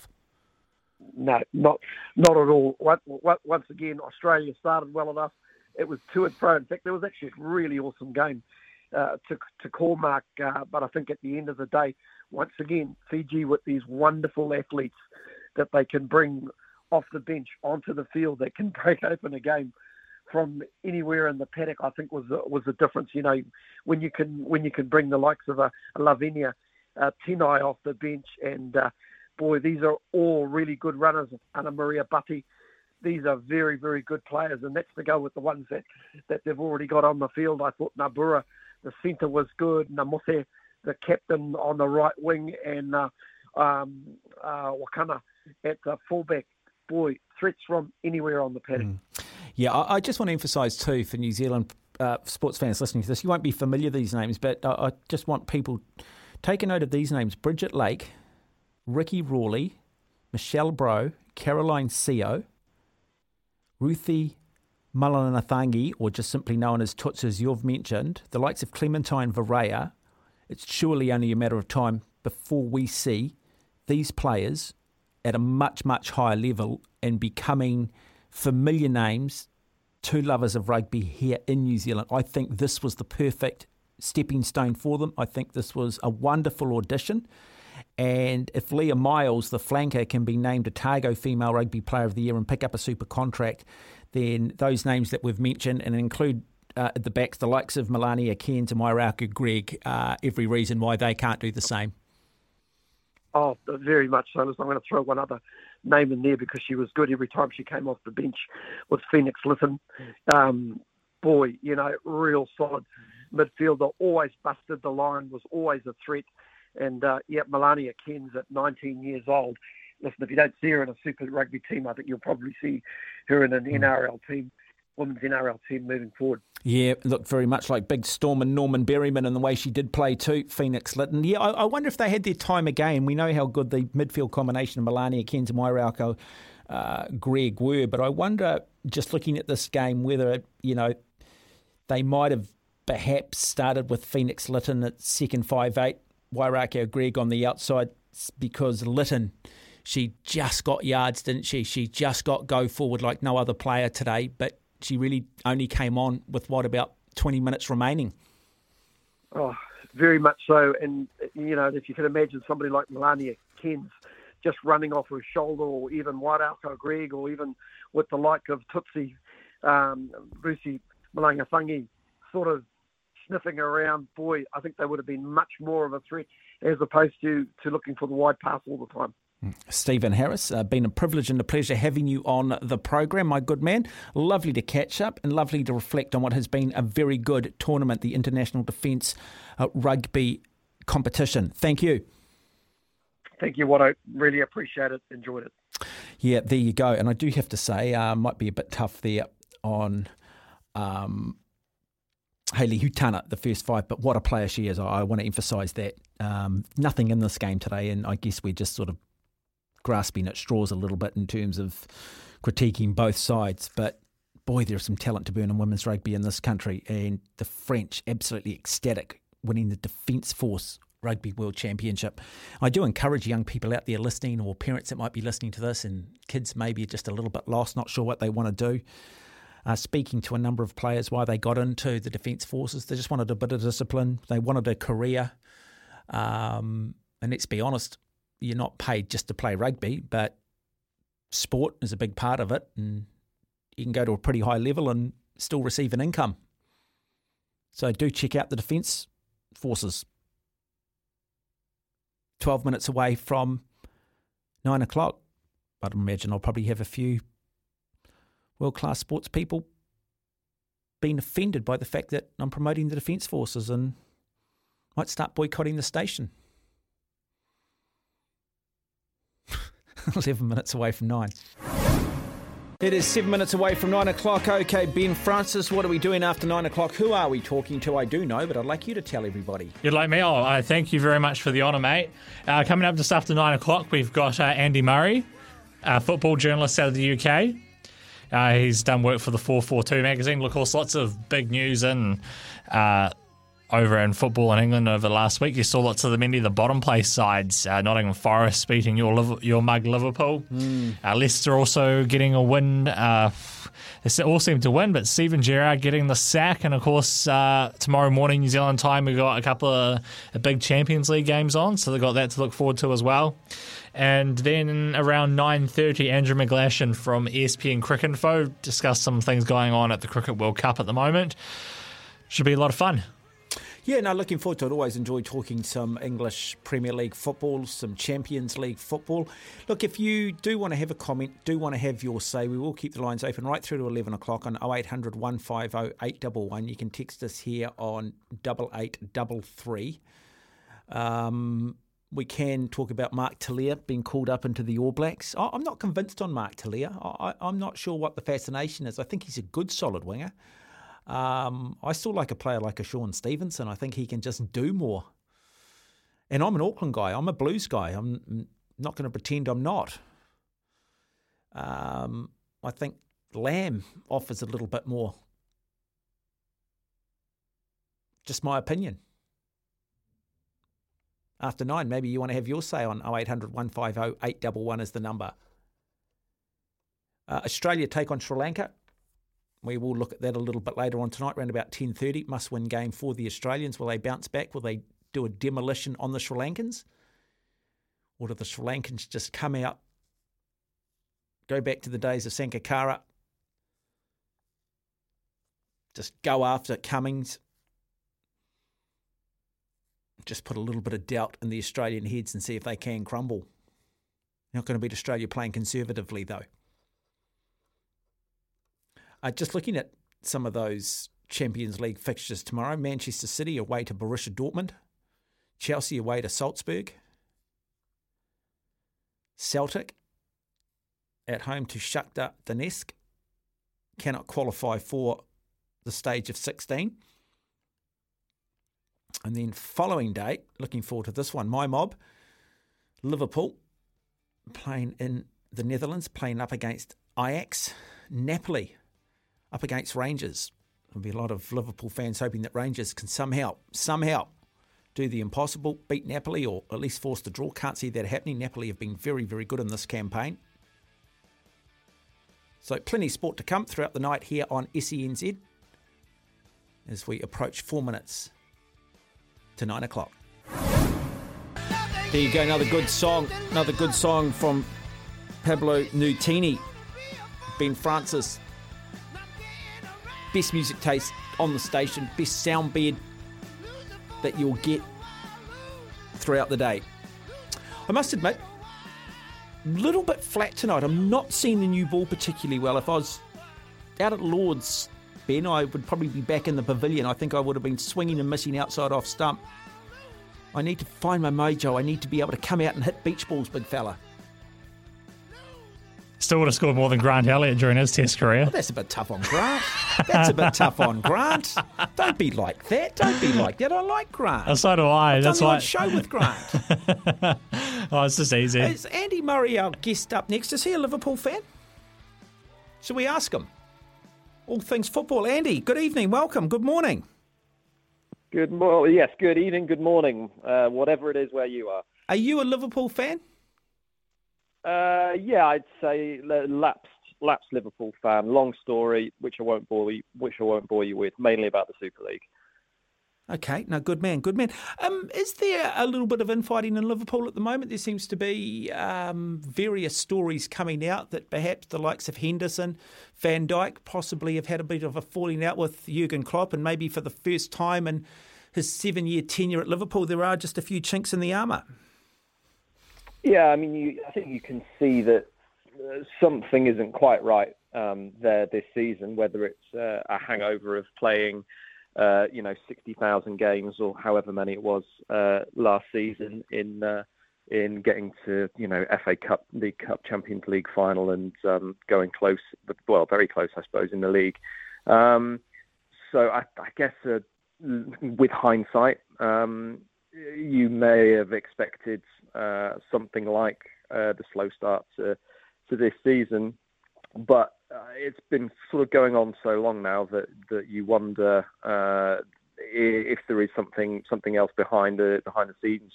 James Milner and Van Dijk had a little bit of a set to at Old Trafford in the defeat to Manchester United a couple of months ago.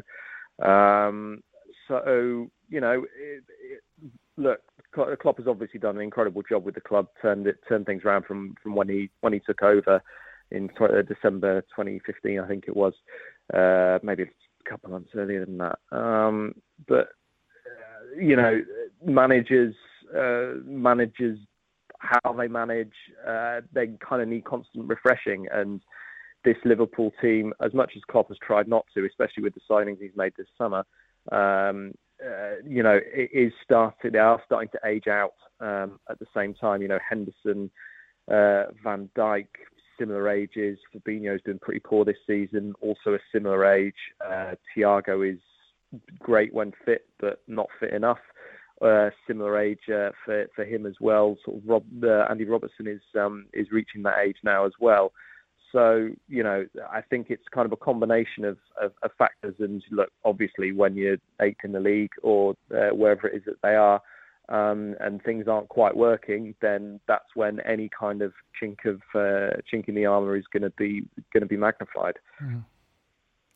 How much damage to the reputation of Steven Gerrard with his sacking or Aston Villa, or is that just part and parcel of being a manager and no one's immune?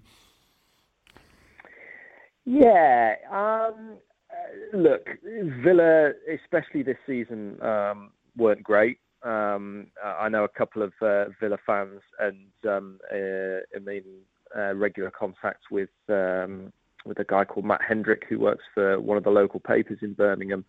And certainly this season, things haven't been good there. I mean, he will get another job. There's no doubt about that. Probably because of who he is, as much as anything. And obviously did a really good job with Rangers.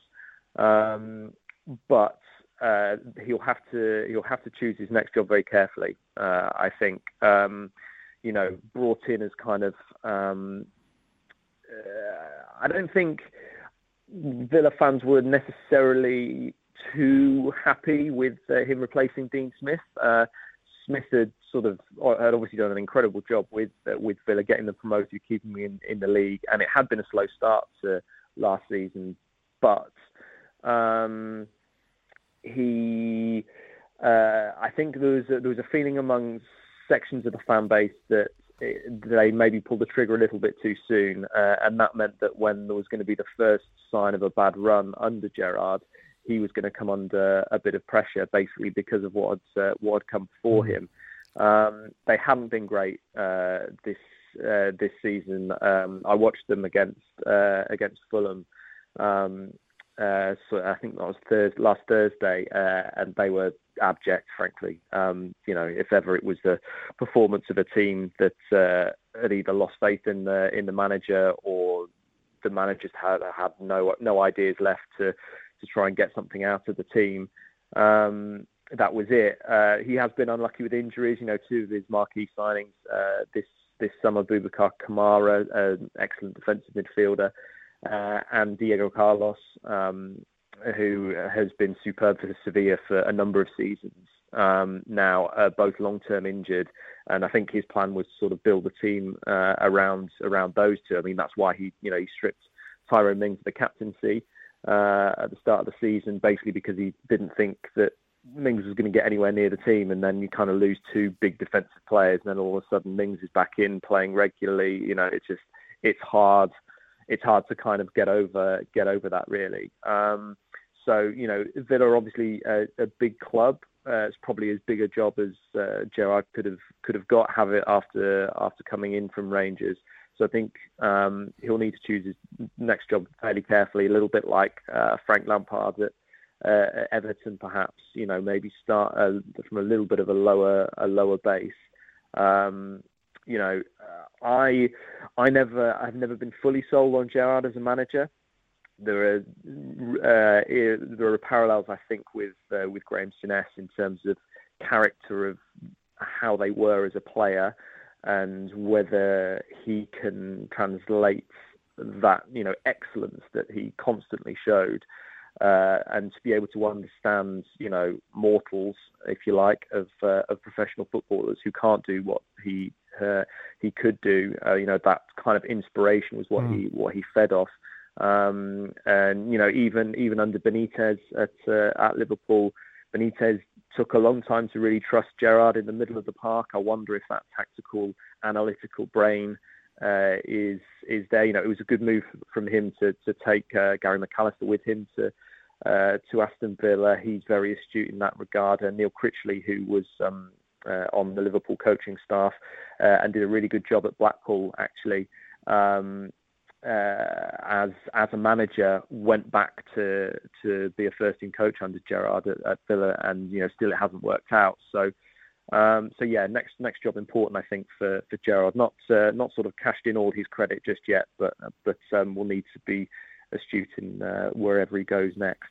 And Aston Villa have appointed Unai Emery, former Arsenal manager, of course, and has just left Spanish club Villarreal. So he has that responsibility now of certainly keeping Aston Villa well away from relegation, and then looking to try and build on that and probably get back to the sort of the season they had when Jack Grealish was arguably their sort of franchise player. And you can sort of say that the day Grealish left, Aston Villa started to go downhill. Yeah, you could well do. I mean, anybody with that sort of cachet in the club, the team was built around Grealish to get the best out of him, and he certainly delivered. Whether as sort of the left winger cutting inside to sort of go wherever he fancied, or as a genuine number 10 behind a centre forward. They were always going to struggle to replace Grealish. Regardless of the amount of money, 100 million is obviously a lot of money. There's no way that you're going to be able to attract the one player who means as much to the fan base, who can deliver enough in a individual sense as Grealish, because you're not going to be able to attract that type of player if you're Aston Villa. So they went about it in the right way of trying to bring in 3 or 4 new players, but it does take time for that amount of change to gel and knit together. Emery has a history of being a really excellent cup manager. He's reached 5 Champions League semi-finals in the past 9 seasons, and reached the last 4 with Villarreal last season, knocking out Juventus and Bayern Munich. That's an excellent record. But it hasn't always delivered in the league, with the exception of PSG, and that's PSG, and that winning the league, Liga with PSG, it almost doesn't count because of the riches that they have. But he in total contrast to Gerrard, has a really astute tactical brain. He's an obsessive when it comes to tactics and video analysis. When he was at Valencia, about a decade or so ago, the Valencia winger Joaquin famously said, "We watched so many videos, I ran out of popcorn." So I don't think he necessarily likes the video analysis, but Villa's players should certainly steel themselves for that, and they will definitely be well prepared for games now, and know exactly what their jobs are and what's expected of them. Is Eddie Howe the most underrated manager in English Premier League football? Has done a remarkable job since coming in and turning the fortunes of Newcastle around. Yeah, I mean, look, obviously there is the caveat of the money. As much as Howe would trying to hide behind that, you can't get away from it. He's right when he says that they've not signed. All of the talk was we're going to sign Mbappe, Neymar, and whatever from the Newcastle fan base. So obviously they've not done that, unsurprisingly. But they have spent big, and no team has spent more in a calendar year than Newcastle have in 2022. So that has undoubtedly helped. But Howe has turned the atmosphere, I suppose, of the club around. The players he's bought have fitted into his system. Bruno Guimaraes, the Brazilian midfielder from Lyon, has been absolutely superb for them. And has really kind of injected a box-to-box dynamism in the middle of midfield that just wasn't there under sort of Jonjo Shelvey. And it allows Sean Longstaff, who is, functional but good, good at what he does, defensive midfielder, to do what he does and just break up play in front of the back four and distribute it fairly simply. What he has done with players like Joe Linton, misfiring centre forwards who could barely find his backside with both hands under Steve Bruce, is now another midfielder capable of running box to box and has really excelled in a deeper position. Miguel Almiron this season is a revelation compared with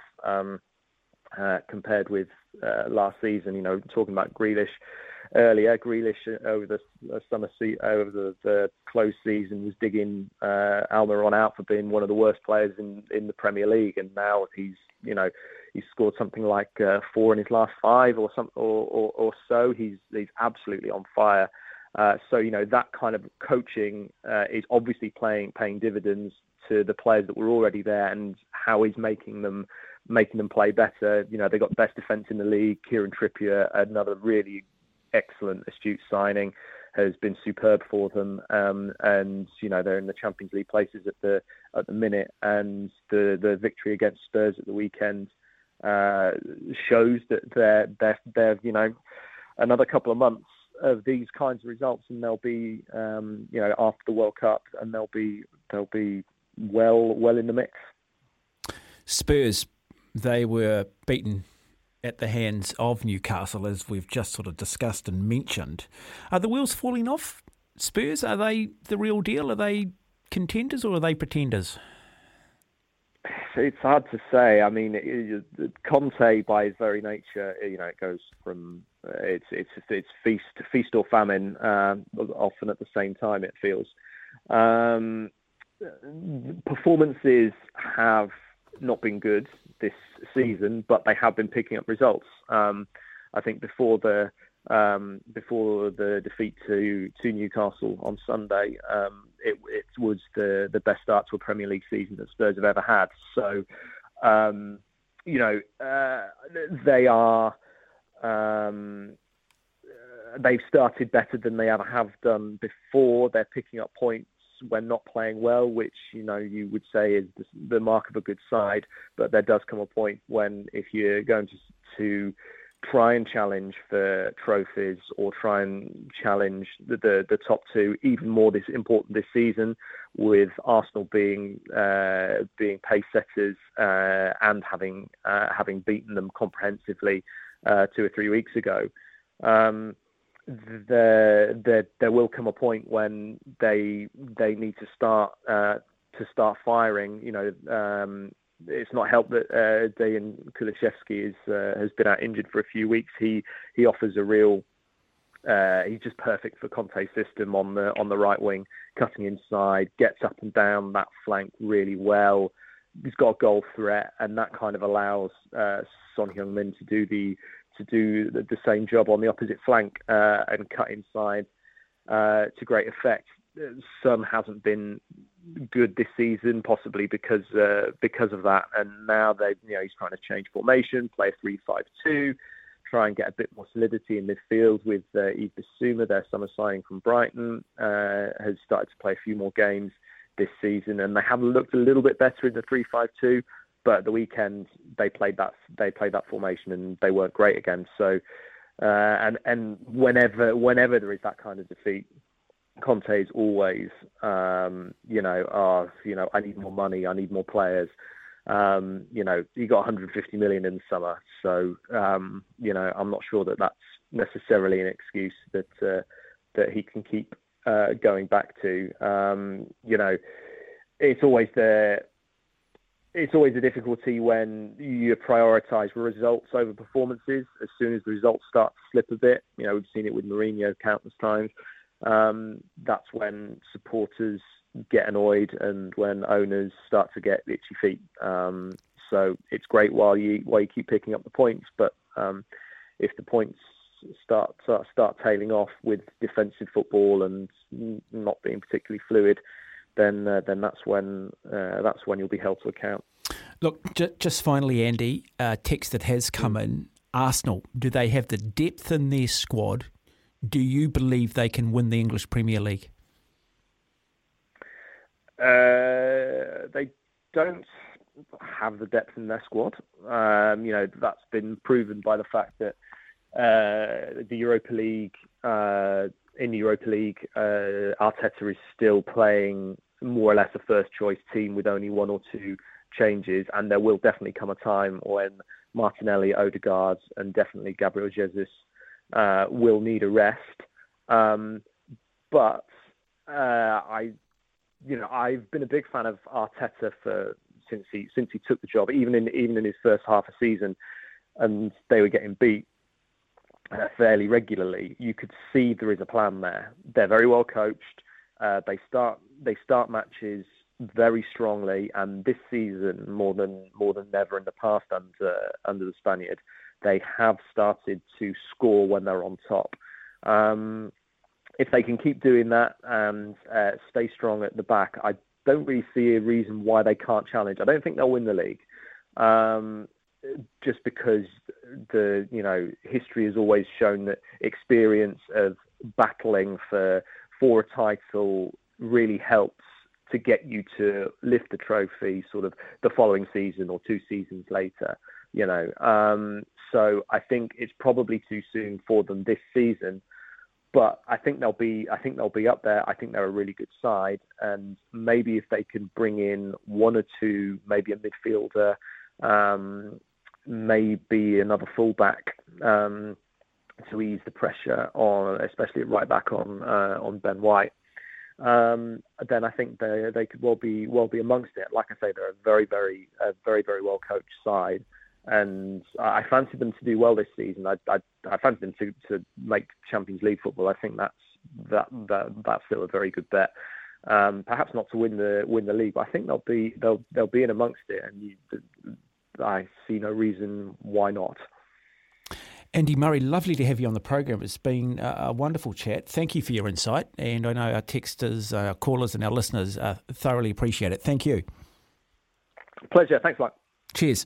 It is 20 and a half minutes after 9. You're listening to SENZ. Telephone numbers 0800 150 811. You can text us here on 8833 if you do want to talk a little bit of football.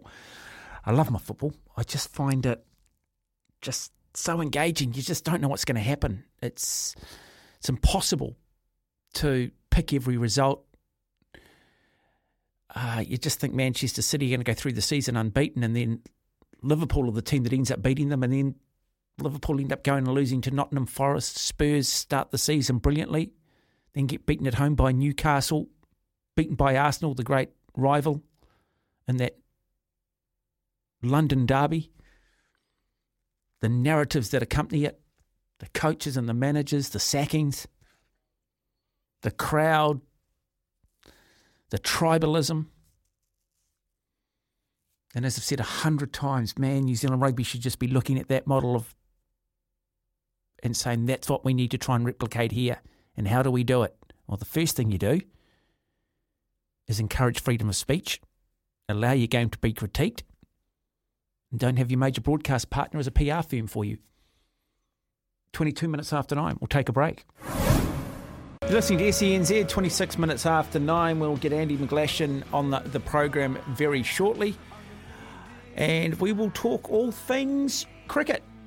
T20 Cricket World Cup, Australia take on Sri Lanka later tonight. When are New Zealand back in action? When are the Black Caps back in action? And who do they take on? I've got to say I've been out of the loop. I've got to be out of the loop, and I'm not sure why. I'm not sure why, for the first time in my life, I'm so disengaged with what is actually going on currently. Maybe it's having 2 kids and running around after them. Ben, got any answers for me? Oh, no, because I'm not running around chasing 2 kids. I'm running around chasing my partner, though. That's hard enough work. Well, she's into her surfing. I like her. But the Black Caps are back in action tomorrow night against Afghanistan, and we'll have Daniel McCarty and Grant Elliott on the call here on SENZ. You wouldn't want to drop that one. No, especially after the way you started. No, you don't want to beat Australia. It's a bit like Liverpool beating Manchester City and then getting beaten by Nottingham Forest, bottom of the table. The game following. All the good work is slowly undone. No, one of those days today, I was lucky enough to be able to go and commentate and call the 3rd and 4th playoff between Australia and Fiji at the Defence Force Rugby World Cup, and then the final between Australia and New Zealand at College Rifles. Really good crowd, Buck Shelford in attendance, really high quality of rugby. And then I had to drive back out to Muriwai, peak hour traffic here in Auckland. I'm going to bring out the violin shortly. Go and pick up my daughter, who went with my wife and my son, take my son to basketball in Waitakere, and then pick her up from Waitakere Stadium, go back out to Muriwai, get her up to swimming, and then jump in my car and drive all the way back into the city to come in here. Hope you don't have one of those gas guzzlers. I do have a gas guzzler. Oh, no. I was just thinking today how much petrol I have spent in recent weeks, and that is sometimes one of the downsides. There's not too many downsides of living out on the beach just north of Auckland in a coastal environment. Mind you, if you're into your running and you saw where I run, you saw where I swim, you saw where we surf, what's available to us fishing-wise, I think you're happy sometimes to compromise. And you've been out to Muriwai in the last few days. Twice, actually. The partner's gone surfing out there last couple of evenings, which has been good. And then I have to stand on the shoreline and take photos and try and make her look good. You do need to respect that coast, man. Doesn't matter how good you think you are, how good a swimmer you think you are, that beach, when it knows no names, no reputations, no socioeconomic background, no religion, no creed, you name it. If you don't respect it, that thing will swallow you up and spit you out. I've seen it at its absolute best, and I've seen it at its absolute worst, Muriwai. Yeah, I've got two things to say to that. Firstly, that's one of the problems with my partner, is that she feels like she can tackle anything. She watches the videos of it in Nazaré in Portugal. She's like, I can do that. And I'm like, no, you can't. No, you can't. That's where the phrase confusing ability with ambition came from, Ben. Yeah, it is. But you got to admire it. But the other thing is I noticed quite a lot of orange road cones on the road out there. Really? Muriwai itself? No, not in Muriwai. On the way to Muriwai. Oh, because yeah. I know you love an orange cone. Oh well, if we were having, how we had that when John Key was Prime Minister and we were looking at changing the flag there, I would just simply have a flag now with an orange cone in the middle of it. I think that sums up New Zealand at the moment. You might have a pothole as well, possibly. Would you have the 4 red stars, Southern Cross in there? You'd probably make those orange too, wouldn't you? Anyway, we're going to talk some cricket. T20 Cricket World Cup up next. You're listening to SENZ. Telephone number, if you do want to phone the program, 0800 150 811. You can text the program here on 8833, isn't it? There you go. I'm not seeing the new ball too well. I'm swinging and missing outside off stump. I'm a little bit dazed and confused tonight. Everybody, it doesn't matter what job you have, you can just have those days where it just doesn't go that well. Radio's a tough one because you are going to have good days and bad days, but sometimes it's there for everybody to hear. And so I don't pretend. I just like to share my emotions. Say, yeah, I'm a little bit flat today, so I need you sometimes to help me. I need you to pick me up. I'm like that rock band at the end of a long, long world tour. Well, okay, maybe domestic tour, small clubs, small pubs, who is just having one of those nights, and we need you to pick us up and bring us home. 0800 150 811.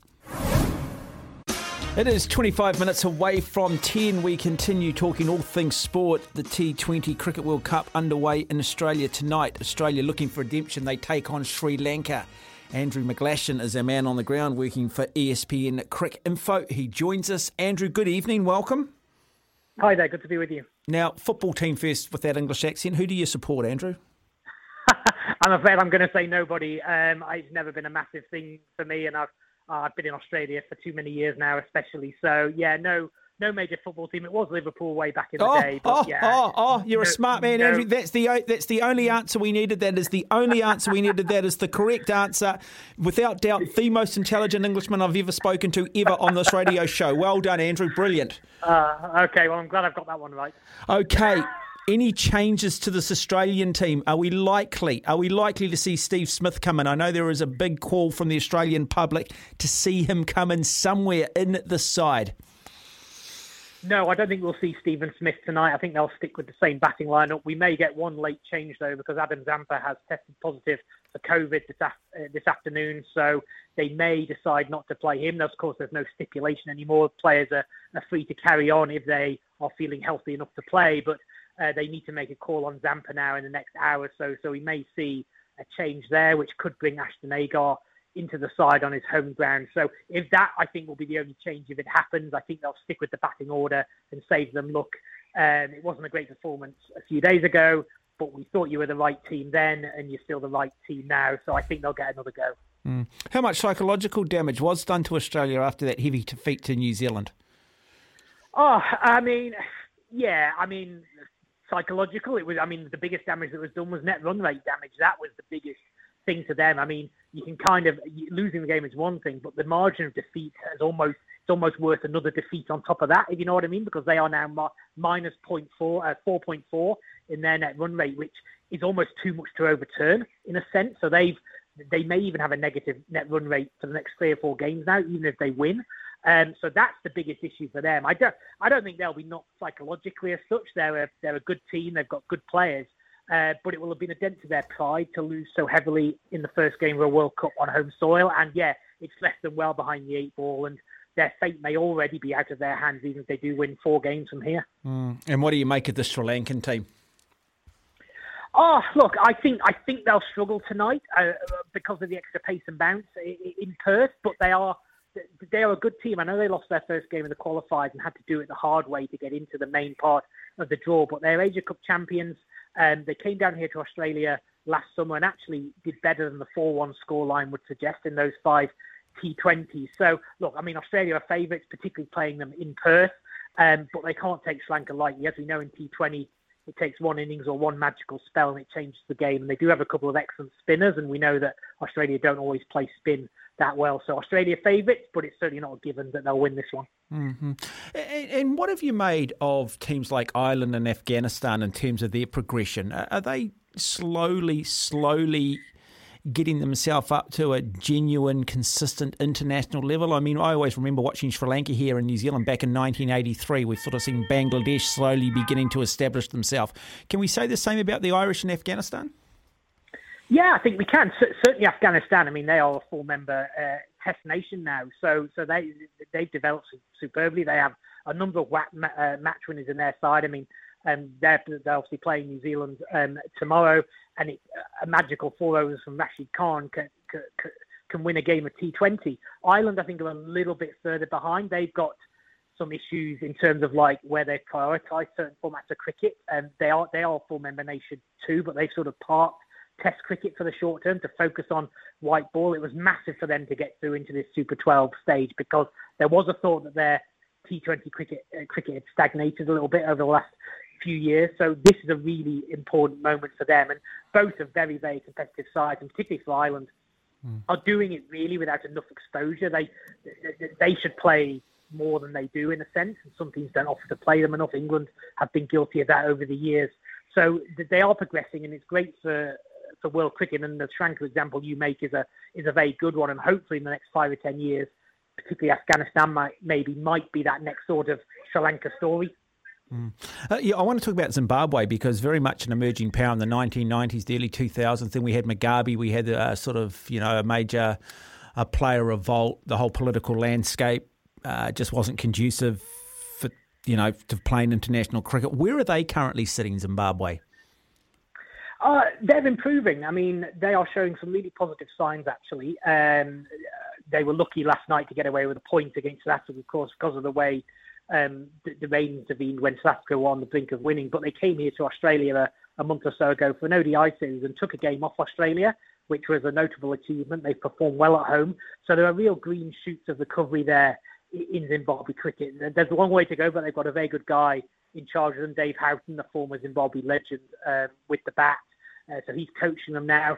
And they've got some really good cricketers in there, led, of course, by Sikandar Raza, who's having a terrific year across all formats. So they are really growing again, I think, and hopefully they can be a good story in the years to come because, yes, as you say, they went through some horrendous years, not for their fault in many ways. And hopefully now they are emerging from that and be a competitive force again. Let's talk about England. So one-day World Cup champions have had a very good season in Test cricket under, let's use that phrase, Bazball, under Brendan McCullum. Has that confidence, that attacking ability, even though McCullum's got nothing to do with this T20 side, has that sort of just flowed through into this T20 team?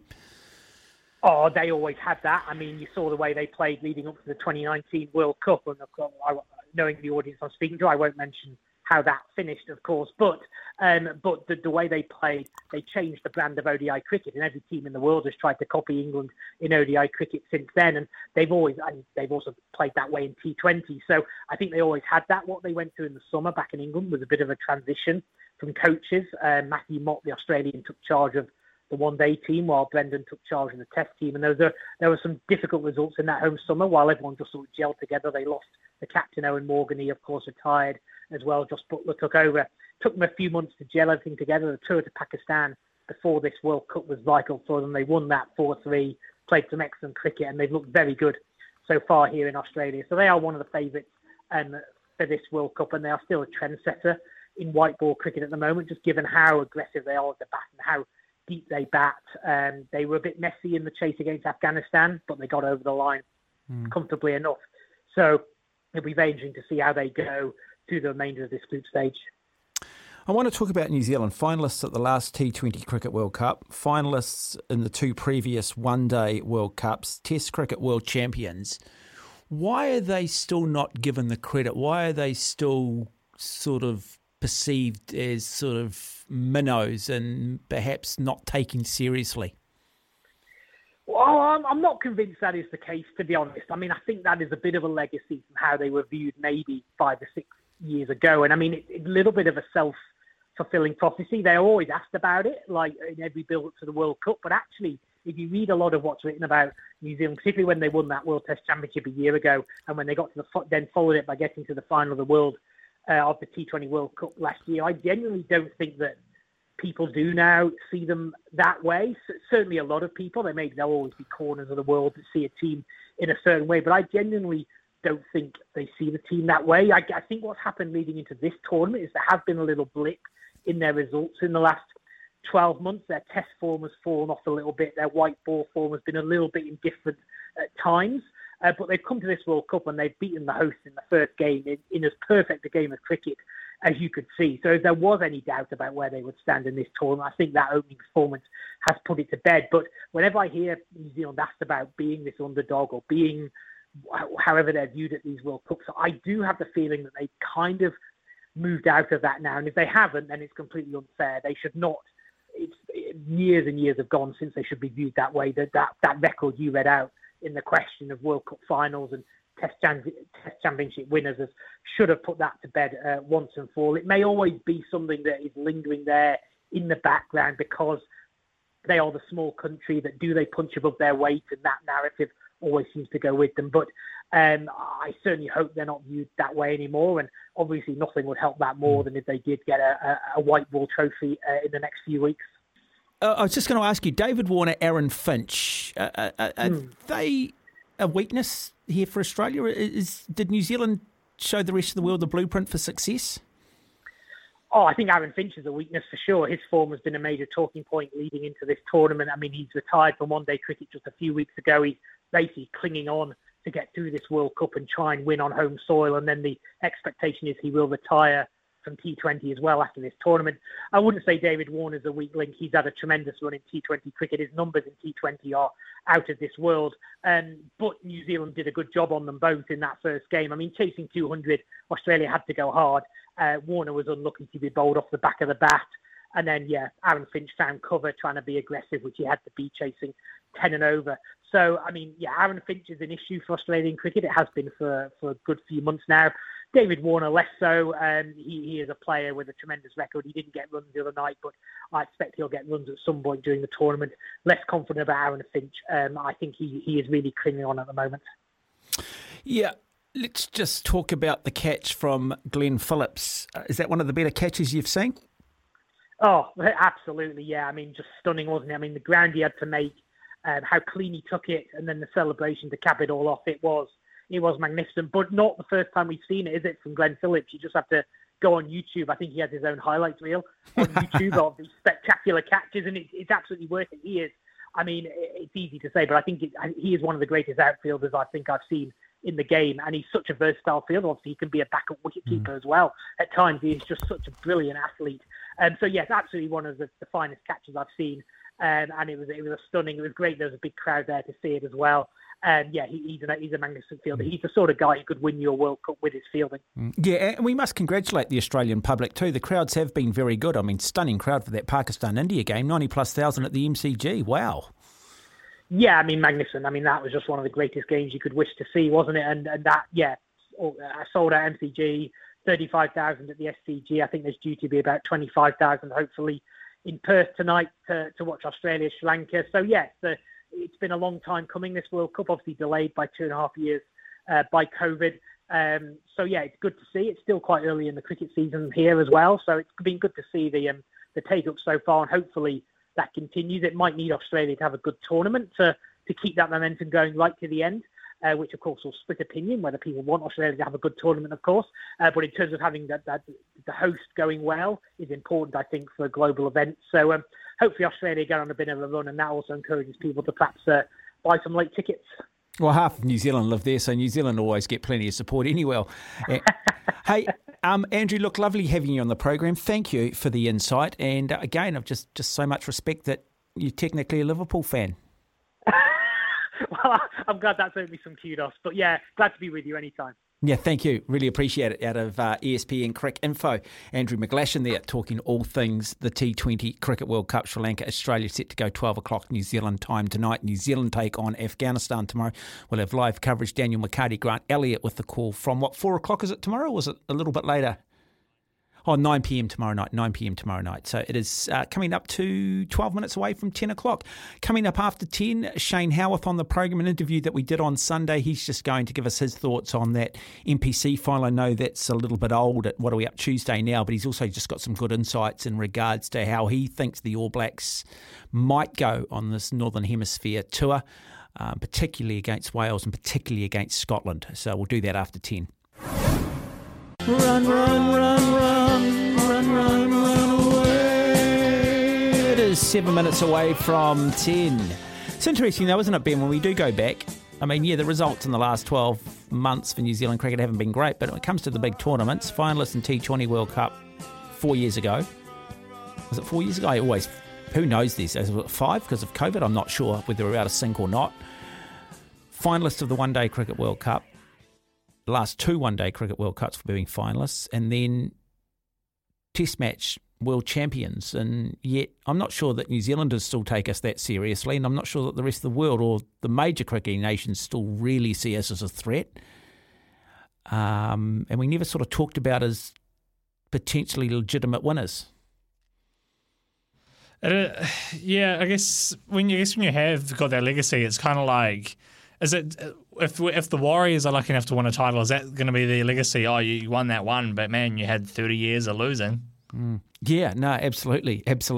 And that's hard because it's hard to get behind the Warriors. Even if they go on a run of 3 or 4, you go, yeah, but the Warriors will be the Warriors. It's a bit like still watching the Kiwis. Like, I think this is a really new, good-looking Kiwis team in the Rugby League World Cup, but I'm still haunted by the last 20 years of knock-ons and missed tackles and dumb decisions under pressure. And so I sort of always go into a lot of these games with just a level of pessimism rather than the level of optimism. I think with T20 cricket, as I say, there's certainly a bit of chance in it. People should remember that prior to Australia having won the T20 World Cup 4 years ago, the previous 2 winners to that were West Indies, and they didn't even qualify for the final stages of this tournament. Again, shows the fickle nature of it. It is coming up to 5 minutes away from 10. Shane Howarth on the program after 10. We will also talk some rugby league out of the UK. More games coming up in the Rugby League World Cup. I'm not sure why we need 16 teams at the Rugby League World Cup when I think there's only probably 4 legitimate sides that can win it. Tonga, Australia, England and New Zealand. Maybe 8 teams. The French, Samoa in there. Could maybe bring just a little bit more legitimacy in terms of depth. But beyond that, it's a little bit of a farce, isn't it? Anyway, we'll have that discussion after 10 o'clock. You're listening to SENZ. With you for another hour, myself, Mark Watson, alongside of me, Ben Francis. Nice to have some Guns N' Roses. Have just secured my hotel and my airfares for my trip to Wellington to see the Gunners on the 8th of December, even though they're also playing here in Auckland on the 10th. Catching up with some old schoolmates. Nice to go and travel to watch the Gunners. It'll be my 4th time I've seen them, 5th time I've seen them. Certainly the band that accompanied me on a lot of long bike rides back in the days of my triathlon. Right, we are going to talk the Rugby League World Cup round about 10:30. But first up, we're going to replay an interview that I did with former All Black and Welsh international Shane Howarth on Sunday. This reviewing that NPC final, but also just getting his thoughts on a couple of other rugby issues and his predictions for this All Black team when they get to the Northern Hemisphere against Wales, Scotland and England. But first up, I asked Shane what the difference between the two teams was between Wellington and Christchurch and why Wellington ultimately got the job done. Oh, I thought all over the park. I thought, they really stepped up. And I thought Duplessis Kirifi was their loose forward trio. I think we're going to hear a lot about them in future years because I thought physically they were outstanding in that area, and that's where I thought they for me that's where they won it through there. And gee, that Ruben Love's not a bad rugby player, is he? And so they had strike power out wide. Julian, even though he's a little bit probably past his best, is still a danger. But Ruben Love, gee whiz, he was impressive. Yeah, it's interesting. When he was named in that All Black 15 to tour and Sean Stevenson was left out, I was sort of scratching my head because I hadn't seen a lot of Ruben Love, but I've just sort of said in my opening, I can see why he is so highly regarded. There was, a little bit of Ben Smith about him.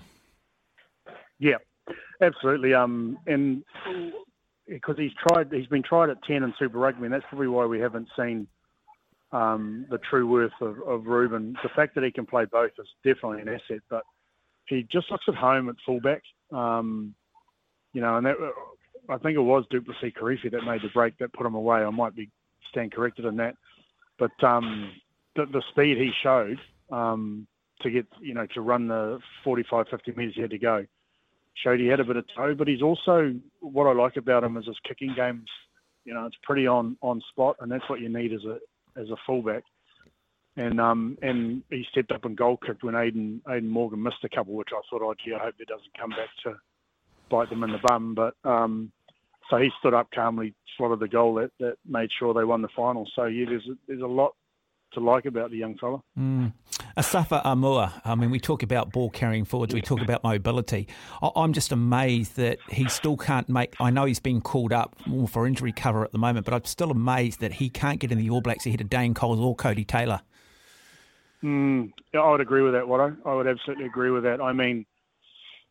Samasoni Takiaho has cemented his place, hasn't he? He's just absolutely. A beast, but Asafa, I'm not sure what more he has to do to put himself ahead of those two guys. Now, I know there's probably a bit of loyalty rolling in there, but purely as a footy player, as they are at the present state, Amua should be ahead of those two guys, no doubt. Yeah, equally, just at first 5'8", Fergus Burke for Canterbury, developing nicely, a typical sort of Cantabrian type player, really good percentage footballer, kicks well, good decision making. Then you got Jackson Garden-Bishop, who's sort of an unseemly looking player. He doesn't fit that sort of traditional rugby build that you expect these days from backs, but he likes to take the line on. I just scratched my head there too yesterday thinking, how does Gatland get into that All Black 15 over two players like that? Yeah, I think the problem with Jackson is there's been a bit of inconsistency. However, I think through this NPC campaign, he's shown that he's cemented the 10 spot. He does attack the line well. He made a couple of lovely half breaks that set them free last night. And I think it's probably just a wee bit late, but I think if he carries that form on and takes it, he's sort of, with Super Rugby, he was kind of, like I said, just a little bit inconsistent. But if he takes that NPC form to the next level, then he's got to be knocking on the door, or at least being talked about in selection discussions. Mm-hmm. I thought the one thing that was quite amusing, and I think it almost cost Wellington in the finish, and that was the substitution of TJ Perenara. I'm not sure why the teams continue to do this, why they preordain guys to come off at a certain point. When the guy's playing well, he doesn't look like he's out of steam. And then it almost felt like a little bit of moral corruption to get him back on the field at the end, where a forward, replaced a forward with a guy that's already left the park. And I thought, hey, hang on a minute here, guys. You don't want to tarnish this victory. I just wonder if in the back of the minds in the coaching box they thought they'd had the game won. That's the only reason I think you take someone of TJ's experience and fight and mongrel. That's that would be the only reason I think you'd take it off, that they thought they had it in the bag. And then I thought when Canterbury scored that blinking try, I thought, here we go, something's gonna happen here. But Wellington's defence off that kickoff from the late try from Canterbury was outstanding, and it rewarded them with a penalty, and that's where Ruben Love won the game. But yeah, I personally, if I was in the coaching box, I wouldn't have taken TJ off. There's too much fight in him, and it's too much experience in that cauldron to have done that. But thankfully, it didn't cost them. Where were Canterbury disappointing? Where did they get this wrong last night? Oh, look, I thought physically they were beaten up front. I just thought the Wellington pack had it on them, and Canterbury's very disciplined and very strong up front, but they just didn't seem to give the back line much front foot. In my opinion, I thought they were physically outmuscled by what was it was an excellent Wellington performance. Canterbury weren't bad last night. They were just beaten by a side that was on fire. Mm-hmm. How much emphasis is placed? You talked about some, there were key moments, and you talk about from the kickoffs you score, and then from the kickoff you turn possession over, or you make mistakes, and suddenly you find yourself back under pressure. How much emphasis is placed on exiting from the kickoff? Yeah, look, and by and large, down through the Crusaders down to Canterbury, they're very good at their exiting. I just think they just got that one a bit muddled. They isolated a guy, and that was where the turnover was, and it's crucial when you're in that area that you can't leave a guy isolated going into any sort of ruck or any sort of physical contact, because, like I said, Wellington, they were hungry. Their loose forward trio were onto everything, and so that was only a millisecond of an isolation, but it just meant Wellington could get on the ball, and it just didn't allow Canterbury to get the exit that they would have wanted. Mm-hmm. I just want to come back to the Wellington loose forward trio. Look, at the moment, we've got Sam Cane, Shannon Frizzell, Akira Wani, Dalton Papali'i, Artie Severa and Hoskins Satutu are our loose forward makeup for the All Blacks end of the year tour. Is there enough time prior to the World Cup for the likes of Caleb Delaney, Du Plessis, Karifi, who I think, like you, just was superb last night, and Peter Lakai to actually make a play for the All Blacks here? Yeah, I thought the combination of those boys, that Lakai, I hadn't seen a lot of him, but geez, he's not a bad footy player. And they've got a really good combination, that Lakai's the powerful carrier. Du Plessis, Karifi's on the ball everywhere, and Delaney's kind of allowed to get in and do all the hard work. And it'll be what happens with the All Blacks on this Northern tour as to whether spots open up or spots get cemented. And I think it's a very crucial tour, and that, the guys that have gone with the All Black squad, they can cement their place in the World Cup, or alternatively they can play themselves out of it. So I think that the Northern tour is going to be very, very crucial to see who cements their spot and who leaves a spot open for the likes of Karifi or Lakai or someone to come in, and remove them from that. Mm-hmm. Just on that, and we'll segue into it. I mean, you've played for Wales. You understand the Northern Hemisphere. If they got their best chance of beating the All Blacks, do you believe, in a couple of weeks? Haven't beaten the All Blacks since 1953. Is this their best chance? Oh, look, it's a bit of a hoodoo, and I'm not sure that it'll be knocked on the head, because the hard thing is the All Blacks have been playing up till recently. I think the last game was about a month ago, whereas Wales haven't. They haven't played rugby for a while, and they're the first test. So generally, I think the All Blacks will get over the Welsh. It's the Scottish that will be a very interesting game because people write Scotland off, but under Gregor Townsend, they've become quite a good footy side. Whether they have the strength up front to allow it to free their backs, because Gregor Townsend was a fantastic running ball footy player, and you see that in Scotland, but they've got to get the front foot. So that Scottish game is going to be a very interesting one. And then England, we know what England brings, so are we going to match that and get through them? So I'm really looking forward to this tour to see the outcome of the games. But look, I'd love my whole Welsh boys to get over them, but I can't see it. Mm-hmm. Shane Howarth, my guest on the program, former All Black, former Welsh international as well. Shane, just getting back to the NPC, disappointing crowd last night again. Stadium really, I'd argue, wasn't even half full. So what are we looking at? Maybe 8,000 people turning up. And this is Canterbury we're talking about, who have a rich history, who have an expectation, the last bastion of hope when it comes to rugby. How much trouble are we in here domestically? I mean, what does New Zealand rugby need to do? Is the game being neglected at an NPC level, do you think? Well, I mean, the crowds are saying it is, isn't it? Like watching Auckland, Wellington semi. It wasn't a big crowd. Was it Wellington Auckland semi? Yeah, it was. Yeah, in Wellington. Auckland, yeah, and that wasn't. I mean, Sky Stadium looked fairly empty. So that is a worry, because this is. Every time you go overseas, or every time I've been overseas, people just talk about the NPC and the players that come through, and the little baby nursery it is of New Zealand rugby, and it is. The concern is that how do we get that back to the crowds coming in? And I guess a big thing is that back when I was playing, All Blacks were playing. So the NPC final, all the All Blacks were playing in it.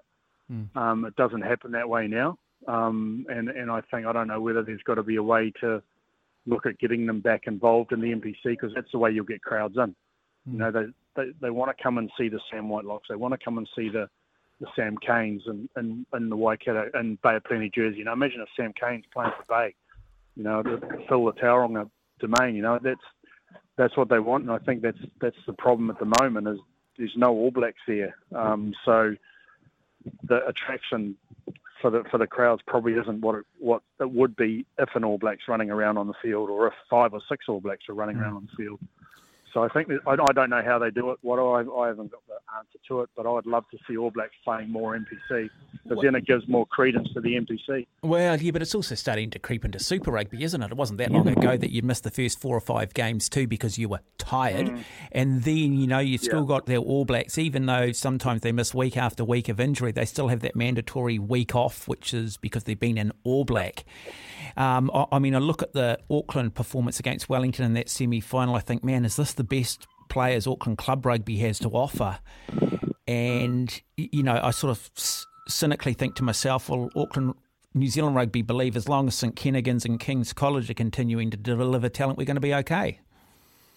I mean, it's a bygone era, and I hate people saying in my day, but I was lucky when I came up through Marist. I had All Blacks playing alongside me, which made me a far better player when I was in Auckland. It was just full of All Blacks, so it helped you as a player to progress and to become better. And as I said, it drew crowds because that's how it was. I don't know how they're going to do it, Watto, because there is a lot of rugby now.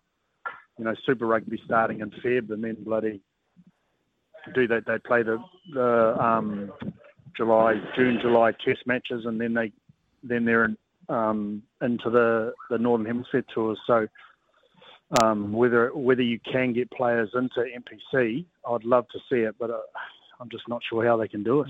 Okay, look, other topic I just want to touch on with you, because I'm not a big fan at all.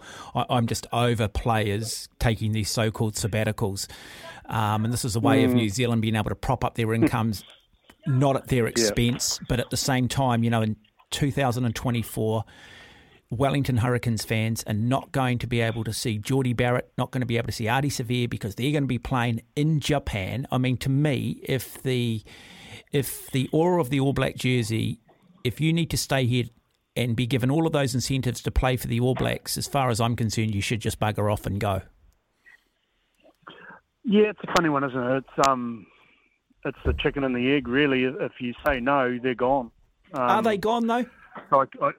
Well, I mean, yeah, it's speculation, isn't it? But if Artie Severe came up and said, I want a sabbatical, no, sorry, mate, then he's probably going to head over to Japan and play full-time or head to Europe, I would assume. And then what you do is you go and take Duplessis Karifi and you go and take Peter Lakai and you say, do you want to be an All Black, gentleman? And we move on.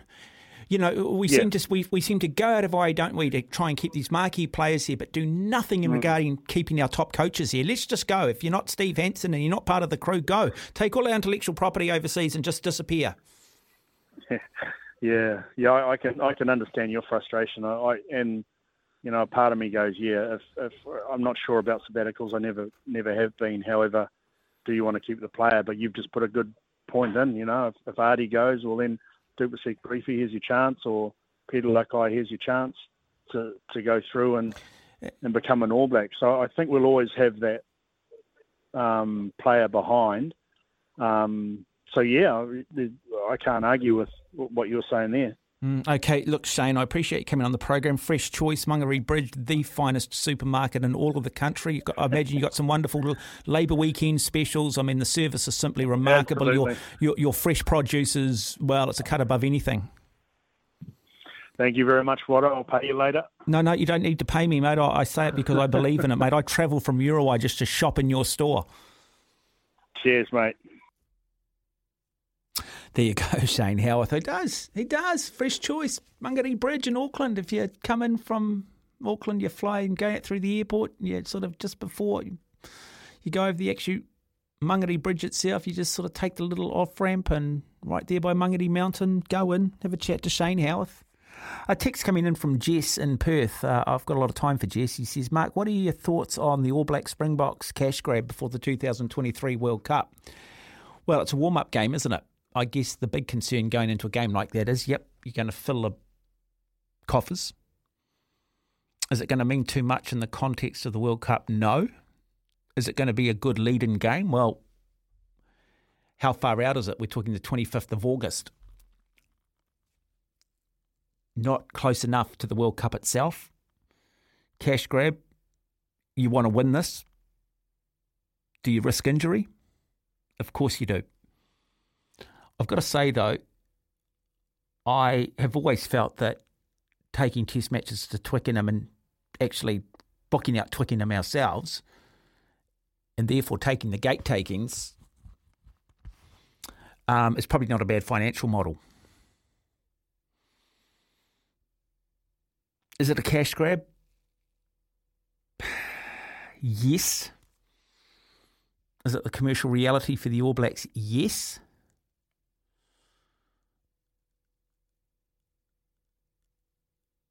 But there are also some major flaws in it as well.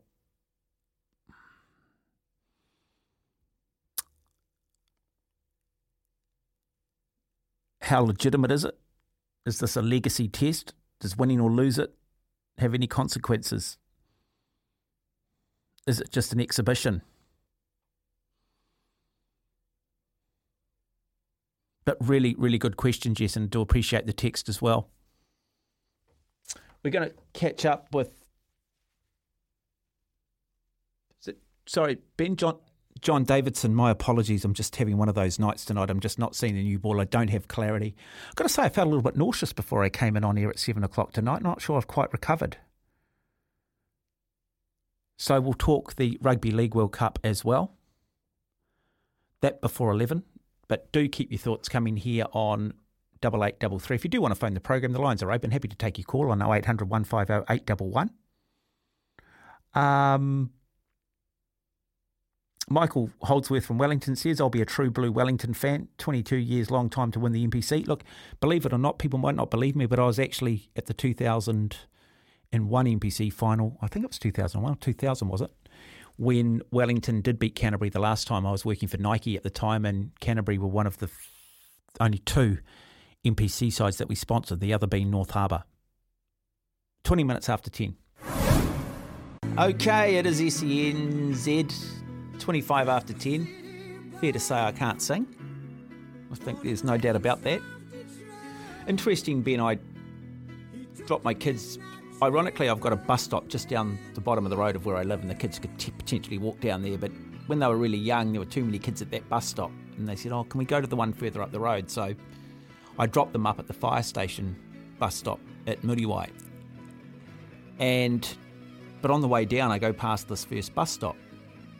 They don't really like my music tastes, so I deliberately wind down the front window and turn them up and slow the car right down in front of their mates, and they both just duck down on the back seat, incredibly embarrassed. And I'm like, how can you be embarrassed by Chris Cornell?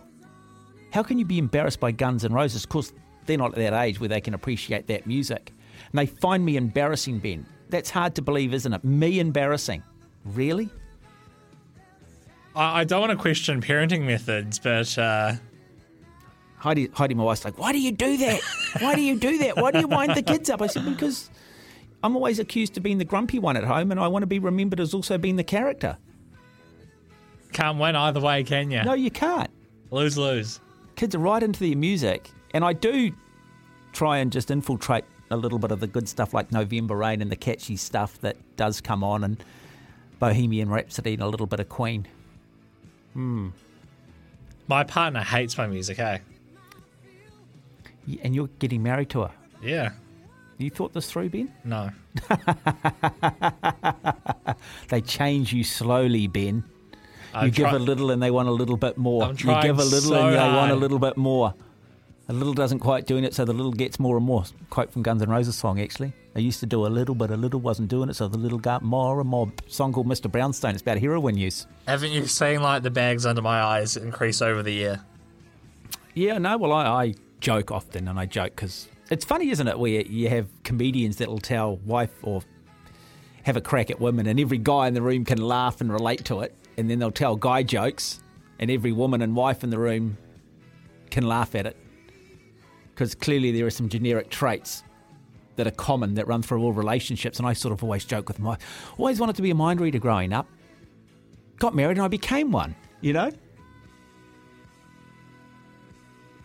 That's a good one.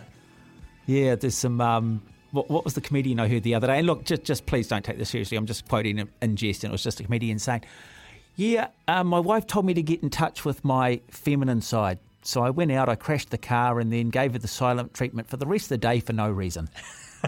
See, you can relate to that. Women are like, what do you mean? What do you mean? Sounds like something Jimmy Carr would say. It might have been, was it Jimmy Carr? It might have been Jimmy Carr. He's touring here, isn't he? Or is he just finished? I think it's coming up. Yeah, he's not afraid, is he, Jimmy Carr? No, he's got some good stuff. Especially about cricket. Have you heard his jokes about cricket? No. One of his jokes was he said, cricket was invented at rugby school. When a boy kicked the ball and they lost it, and they were all standing in the field and nothing happened. Yeah, that's true. Yeah, no, it's very clever. See, the good comedians, it's not actually sometimes the narrative, it's the way in which you deliver it, it's the facial expressions, it's the silent pause, sometimes it's the accent. And you just are engagingly funny. But a lot of people these days, comedians, they're offensive. No, they're only offensive if you go and watch them and listen to them. If you don't want to be offended, don't go, don't listen to them, but don't tell everybody else that they should be offended and therefore shut it down. I think last time Jimmy Carr was here, he actually offended Napier by making a reference to the massive earthquakes nearly a century ago. Yeah, look, and that's him, but you have to understand his genre. He is going to be a little bit of a shock jock type comedian. He is going to say some stuff. He tells the worst joke. He says, this is the worst joke I've ever heard, and he tells the joke, and it is without doubt the worst, most brutal joke I've ever heard, and I struggle to actually repeat it myself. It is brutal. But he's building the audience up, and he says, I can tell you a joke even worse, do you want to hear it? I heard this in Australia, and he tells the joke, and I'm just sitting there going, did you just tell that joke? Because it's brutal. I'm going to go home and watch some comedy. Yeah. Oh, look, everyone needs a bit of a laugh, don't they? You know, but the good comedians are very good at actually drawing attention to some really big issues. And in a roundabout way, bringing them to the forefront. It is 10:30. You are listening to SENZ. We'll take a break. John Davidson up next. We are talking the Rugby League World Cup. 26 minutes away from 11 o'clock, you're listening to SENZ. Time to talk the Rugby League World Cup. Standing by in the UK is our correspondent, John Davidson. John, good evening, good morning, welcome. How are you? Yeah, very well, thanks. Right, we are almost through week 2 of the Rugby League World Cup. Still one more game to go. Papua New Guinea taking on the Cook Islands. And then we get into week 3. So far, it's been one-way traffic for the sides that come with a big reputation. Australia getting up 84-0 over Scotland, England beating France 42-18, Samoa beating Greece 72-0, and New Zealand beating Jamaica 68-6. Having 16 teams, does it legitimise this Rugby League World Cup, or does it somewhat undermine it? Would we not be better with perhaps just 8? No, I think to be honest, I think the introduction of Greece and Jamaica has been great. They're growing the sport there. There's there's been a lot of hard work put in there, and we do see blowout scores in most World Cups in the Rugby Union World Cup. And I think there's been some fantastic games as well. If you saw the Tonga game last night, I mean, most people would have expected Tonga to put 50 or 60 on Wales, but Wales were leading for a large chunk of the game and were very credible. Yeah, so, and you've watched across this, so teams like Greece, Jamaica, Ireland, Wales, are they players that are coming through the grassroots within those countries, or are they NRL professional rugby league players that have been brought up in the likes of New Zealand, Australia, but have some sort of lineage to those countries and therefore are pretty much just guns for hire? Yeah, there's a bit of a mixture. I mean, talking about Greece, rugby league was actually banned in Greece until August this year, but they've got, I think it's 6 or 7 locally based players in their squad. And so there is a real mandate growing the sport there. Obviously, they draw heavily on their heritage players in Australia as well. They've got a couple of NRL players and some players in the lower leagues, and that's the same across a lot of the countries. But I think that it's a mixture, and I think that should be celebrated and not sort of looked down upon, as long as they're not pure heritage teams and there is growth of the sport there, and that's the key thing. I think raising the profile, and then the money that's made off the back of the World Cup goes to those countries to fund community clubs and participation. Yeah, no, well said, John. Well said indeed. So looking at England, looking at Australia, New Zealand, let's put Tonga in there. Can we draw comparisons yet? Do we have a sort of sense of who's got their nose in front? Yeah, it's been interesting. I think Samoa were very disappointing. They were talked up a lot before the World Cup. They were very disappointing against England. They got flogged, and England have probably been a bit of a surprise coming into this World Cup because they don't have some of their big names of the last decade in the James Graham and the Sam Burgesses, and also quite a few injuries. But they've been very, very good.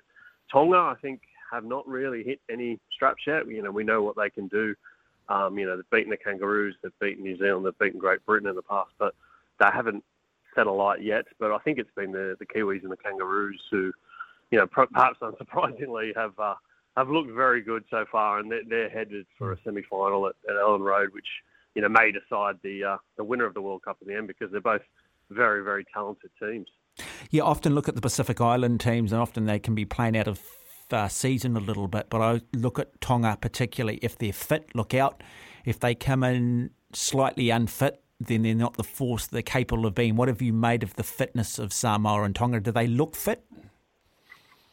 Samoa definitely in the first game didn't look fit. They didn't look interested. They conceded 60 points against England when many, I think the bookmakers had them winning that game. Obviously, they played Greece in the second game, and that was a much easier opponent, and they did look very good against Greece. But they'll come up against France. They need to win that game to book a quarter-final spot, and I think France are improving. They've got a fully professional team for the first ever time, and obviously the World Cup in 2025 is in France. So they're on the up. But I think with Tonga, they're just sort of finding their straps. They played Wales last night, but as Christian Wolf admitted, there's a lot of improvement to come from that team, and they'll need to improve if they're going to beat Samoa and then perhaps England in the semi-finals. When you look at the depths of the squad depth for England, New Zealand, Australia, which group of coaches is going to have the most difficult job of determining who their starting 13 will be and who their match day 17 will be based on depth? Yeah, I think that is it. Again, Australia and New Zealand. You look at Australia, Nathan Cleary had 28 points on debut against Scotland. But obviously, DCE and Cameron Munster have got a very good partnership.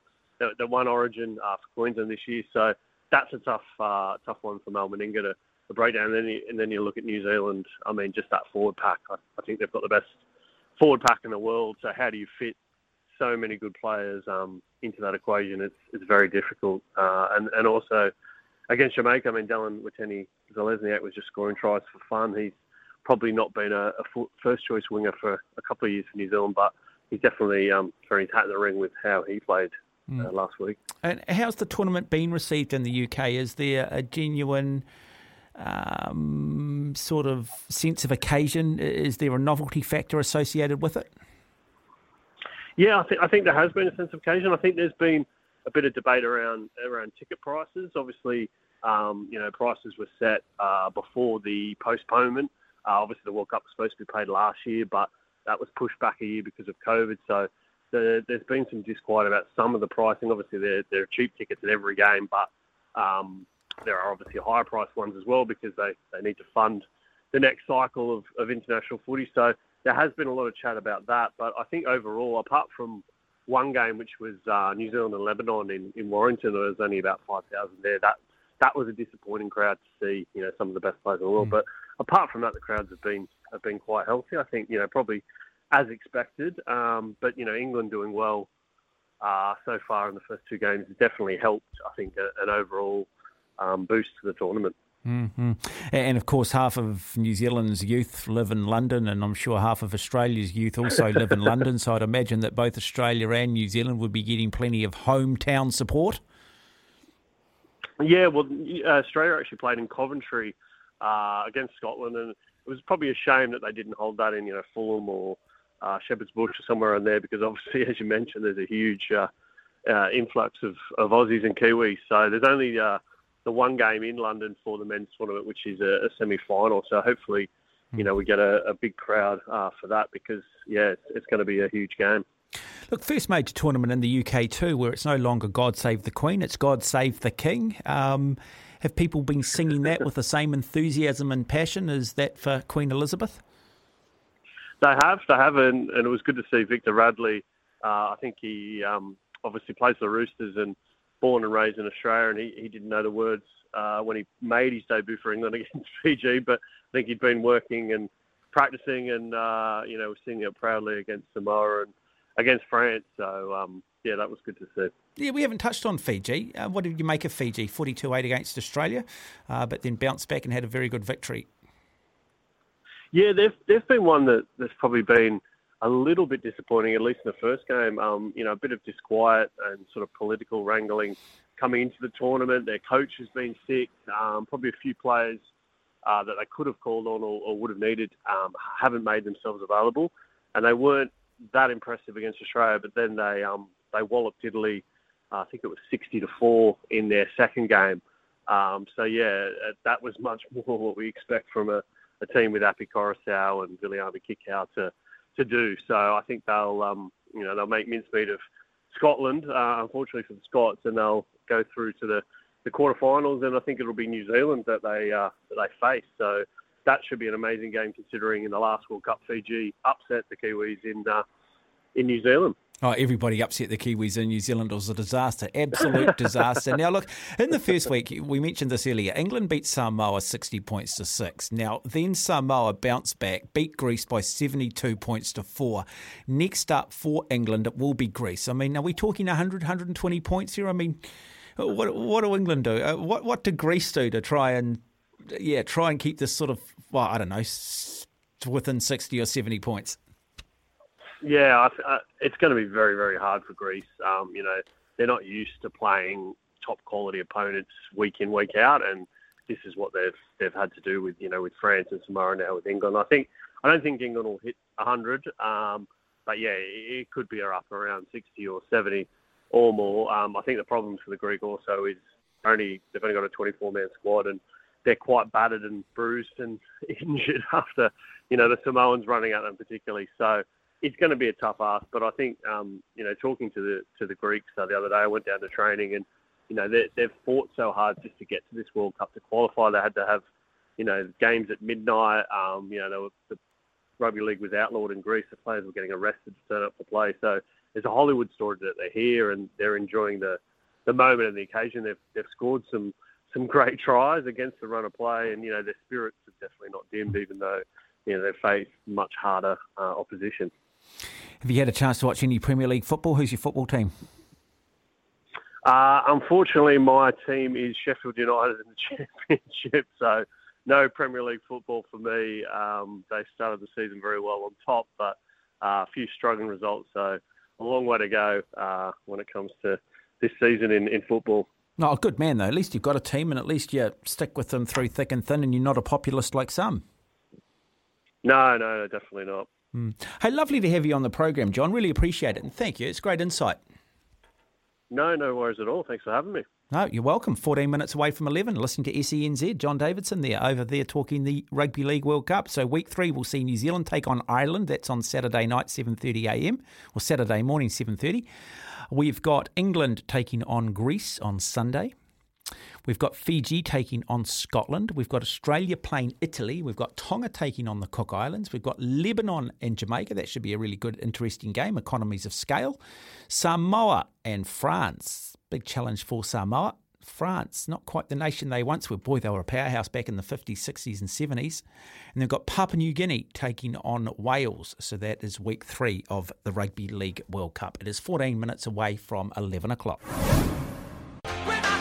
Almost done and dusted for another night here on SENZ. It's been a good night too. We talked earlier this evening with the coach of the men's Black Sox, the softball team named today, Mark Sorensen, on the program. We have talked English Premier League football. We've talked about the big sponsorship controversies going on in Australia at the moment. Interesting that individual players are happy to put organisations at financial risk because they want to do a little bit of virtue signalling, be a little bit woke, not realising the consequences of their decisions. The reality is, outside of alcohol, probably gambling, tobacco, and the odd bank, I think it's fair to say that sponsorship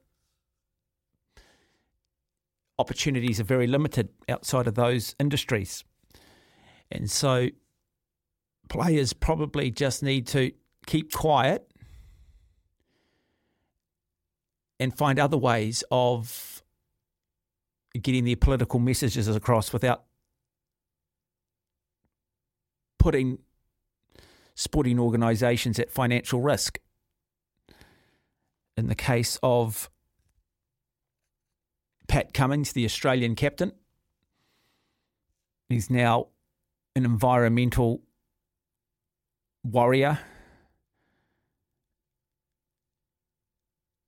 Global warming seems to be his mandate.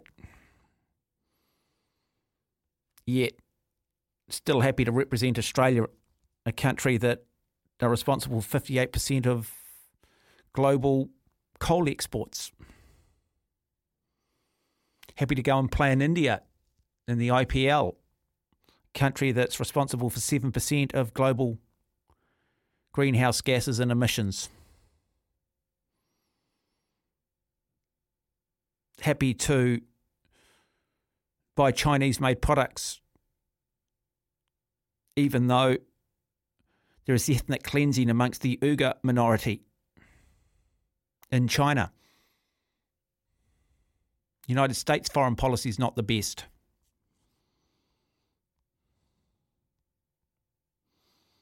As I said earlier, it reminds me of the vegan who walks around in leather shoes. They'll all claim they don't.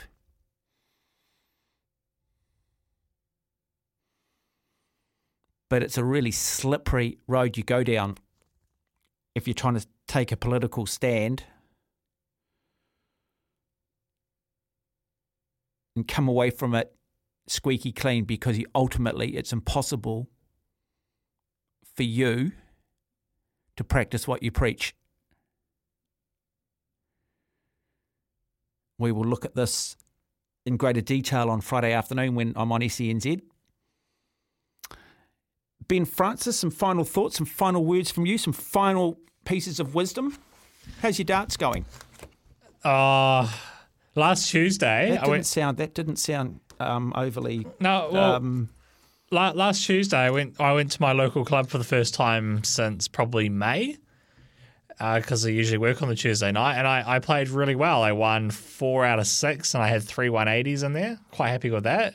And then Wednesday night, I was like, I'm going to go to Birkenhead. I'm going to give that a crack. And you fell to pieces. Just fell to pieces. That's the game you're in, and it's about finding that consistency, and that's what the great players do. I was throwing the dart the exact same way, and it was just not going in the right spot. And I kind of just had a few days off, and just started throwing again today, actually. No, that's the key, isn't it? It's finding that consistency. But what you got to do, Ben, is hang on to those days where you have the 3 180s, know what you're capable of doing, and go, I know I can do it because I did it. Now I find the formula of bringing it out more consistently, where often athletes will beat themselves up around the bad days.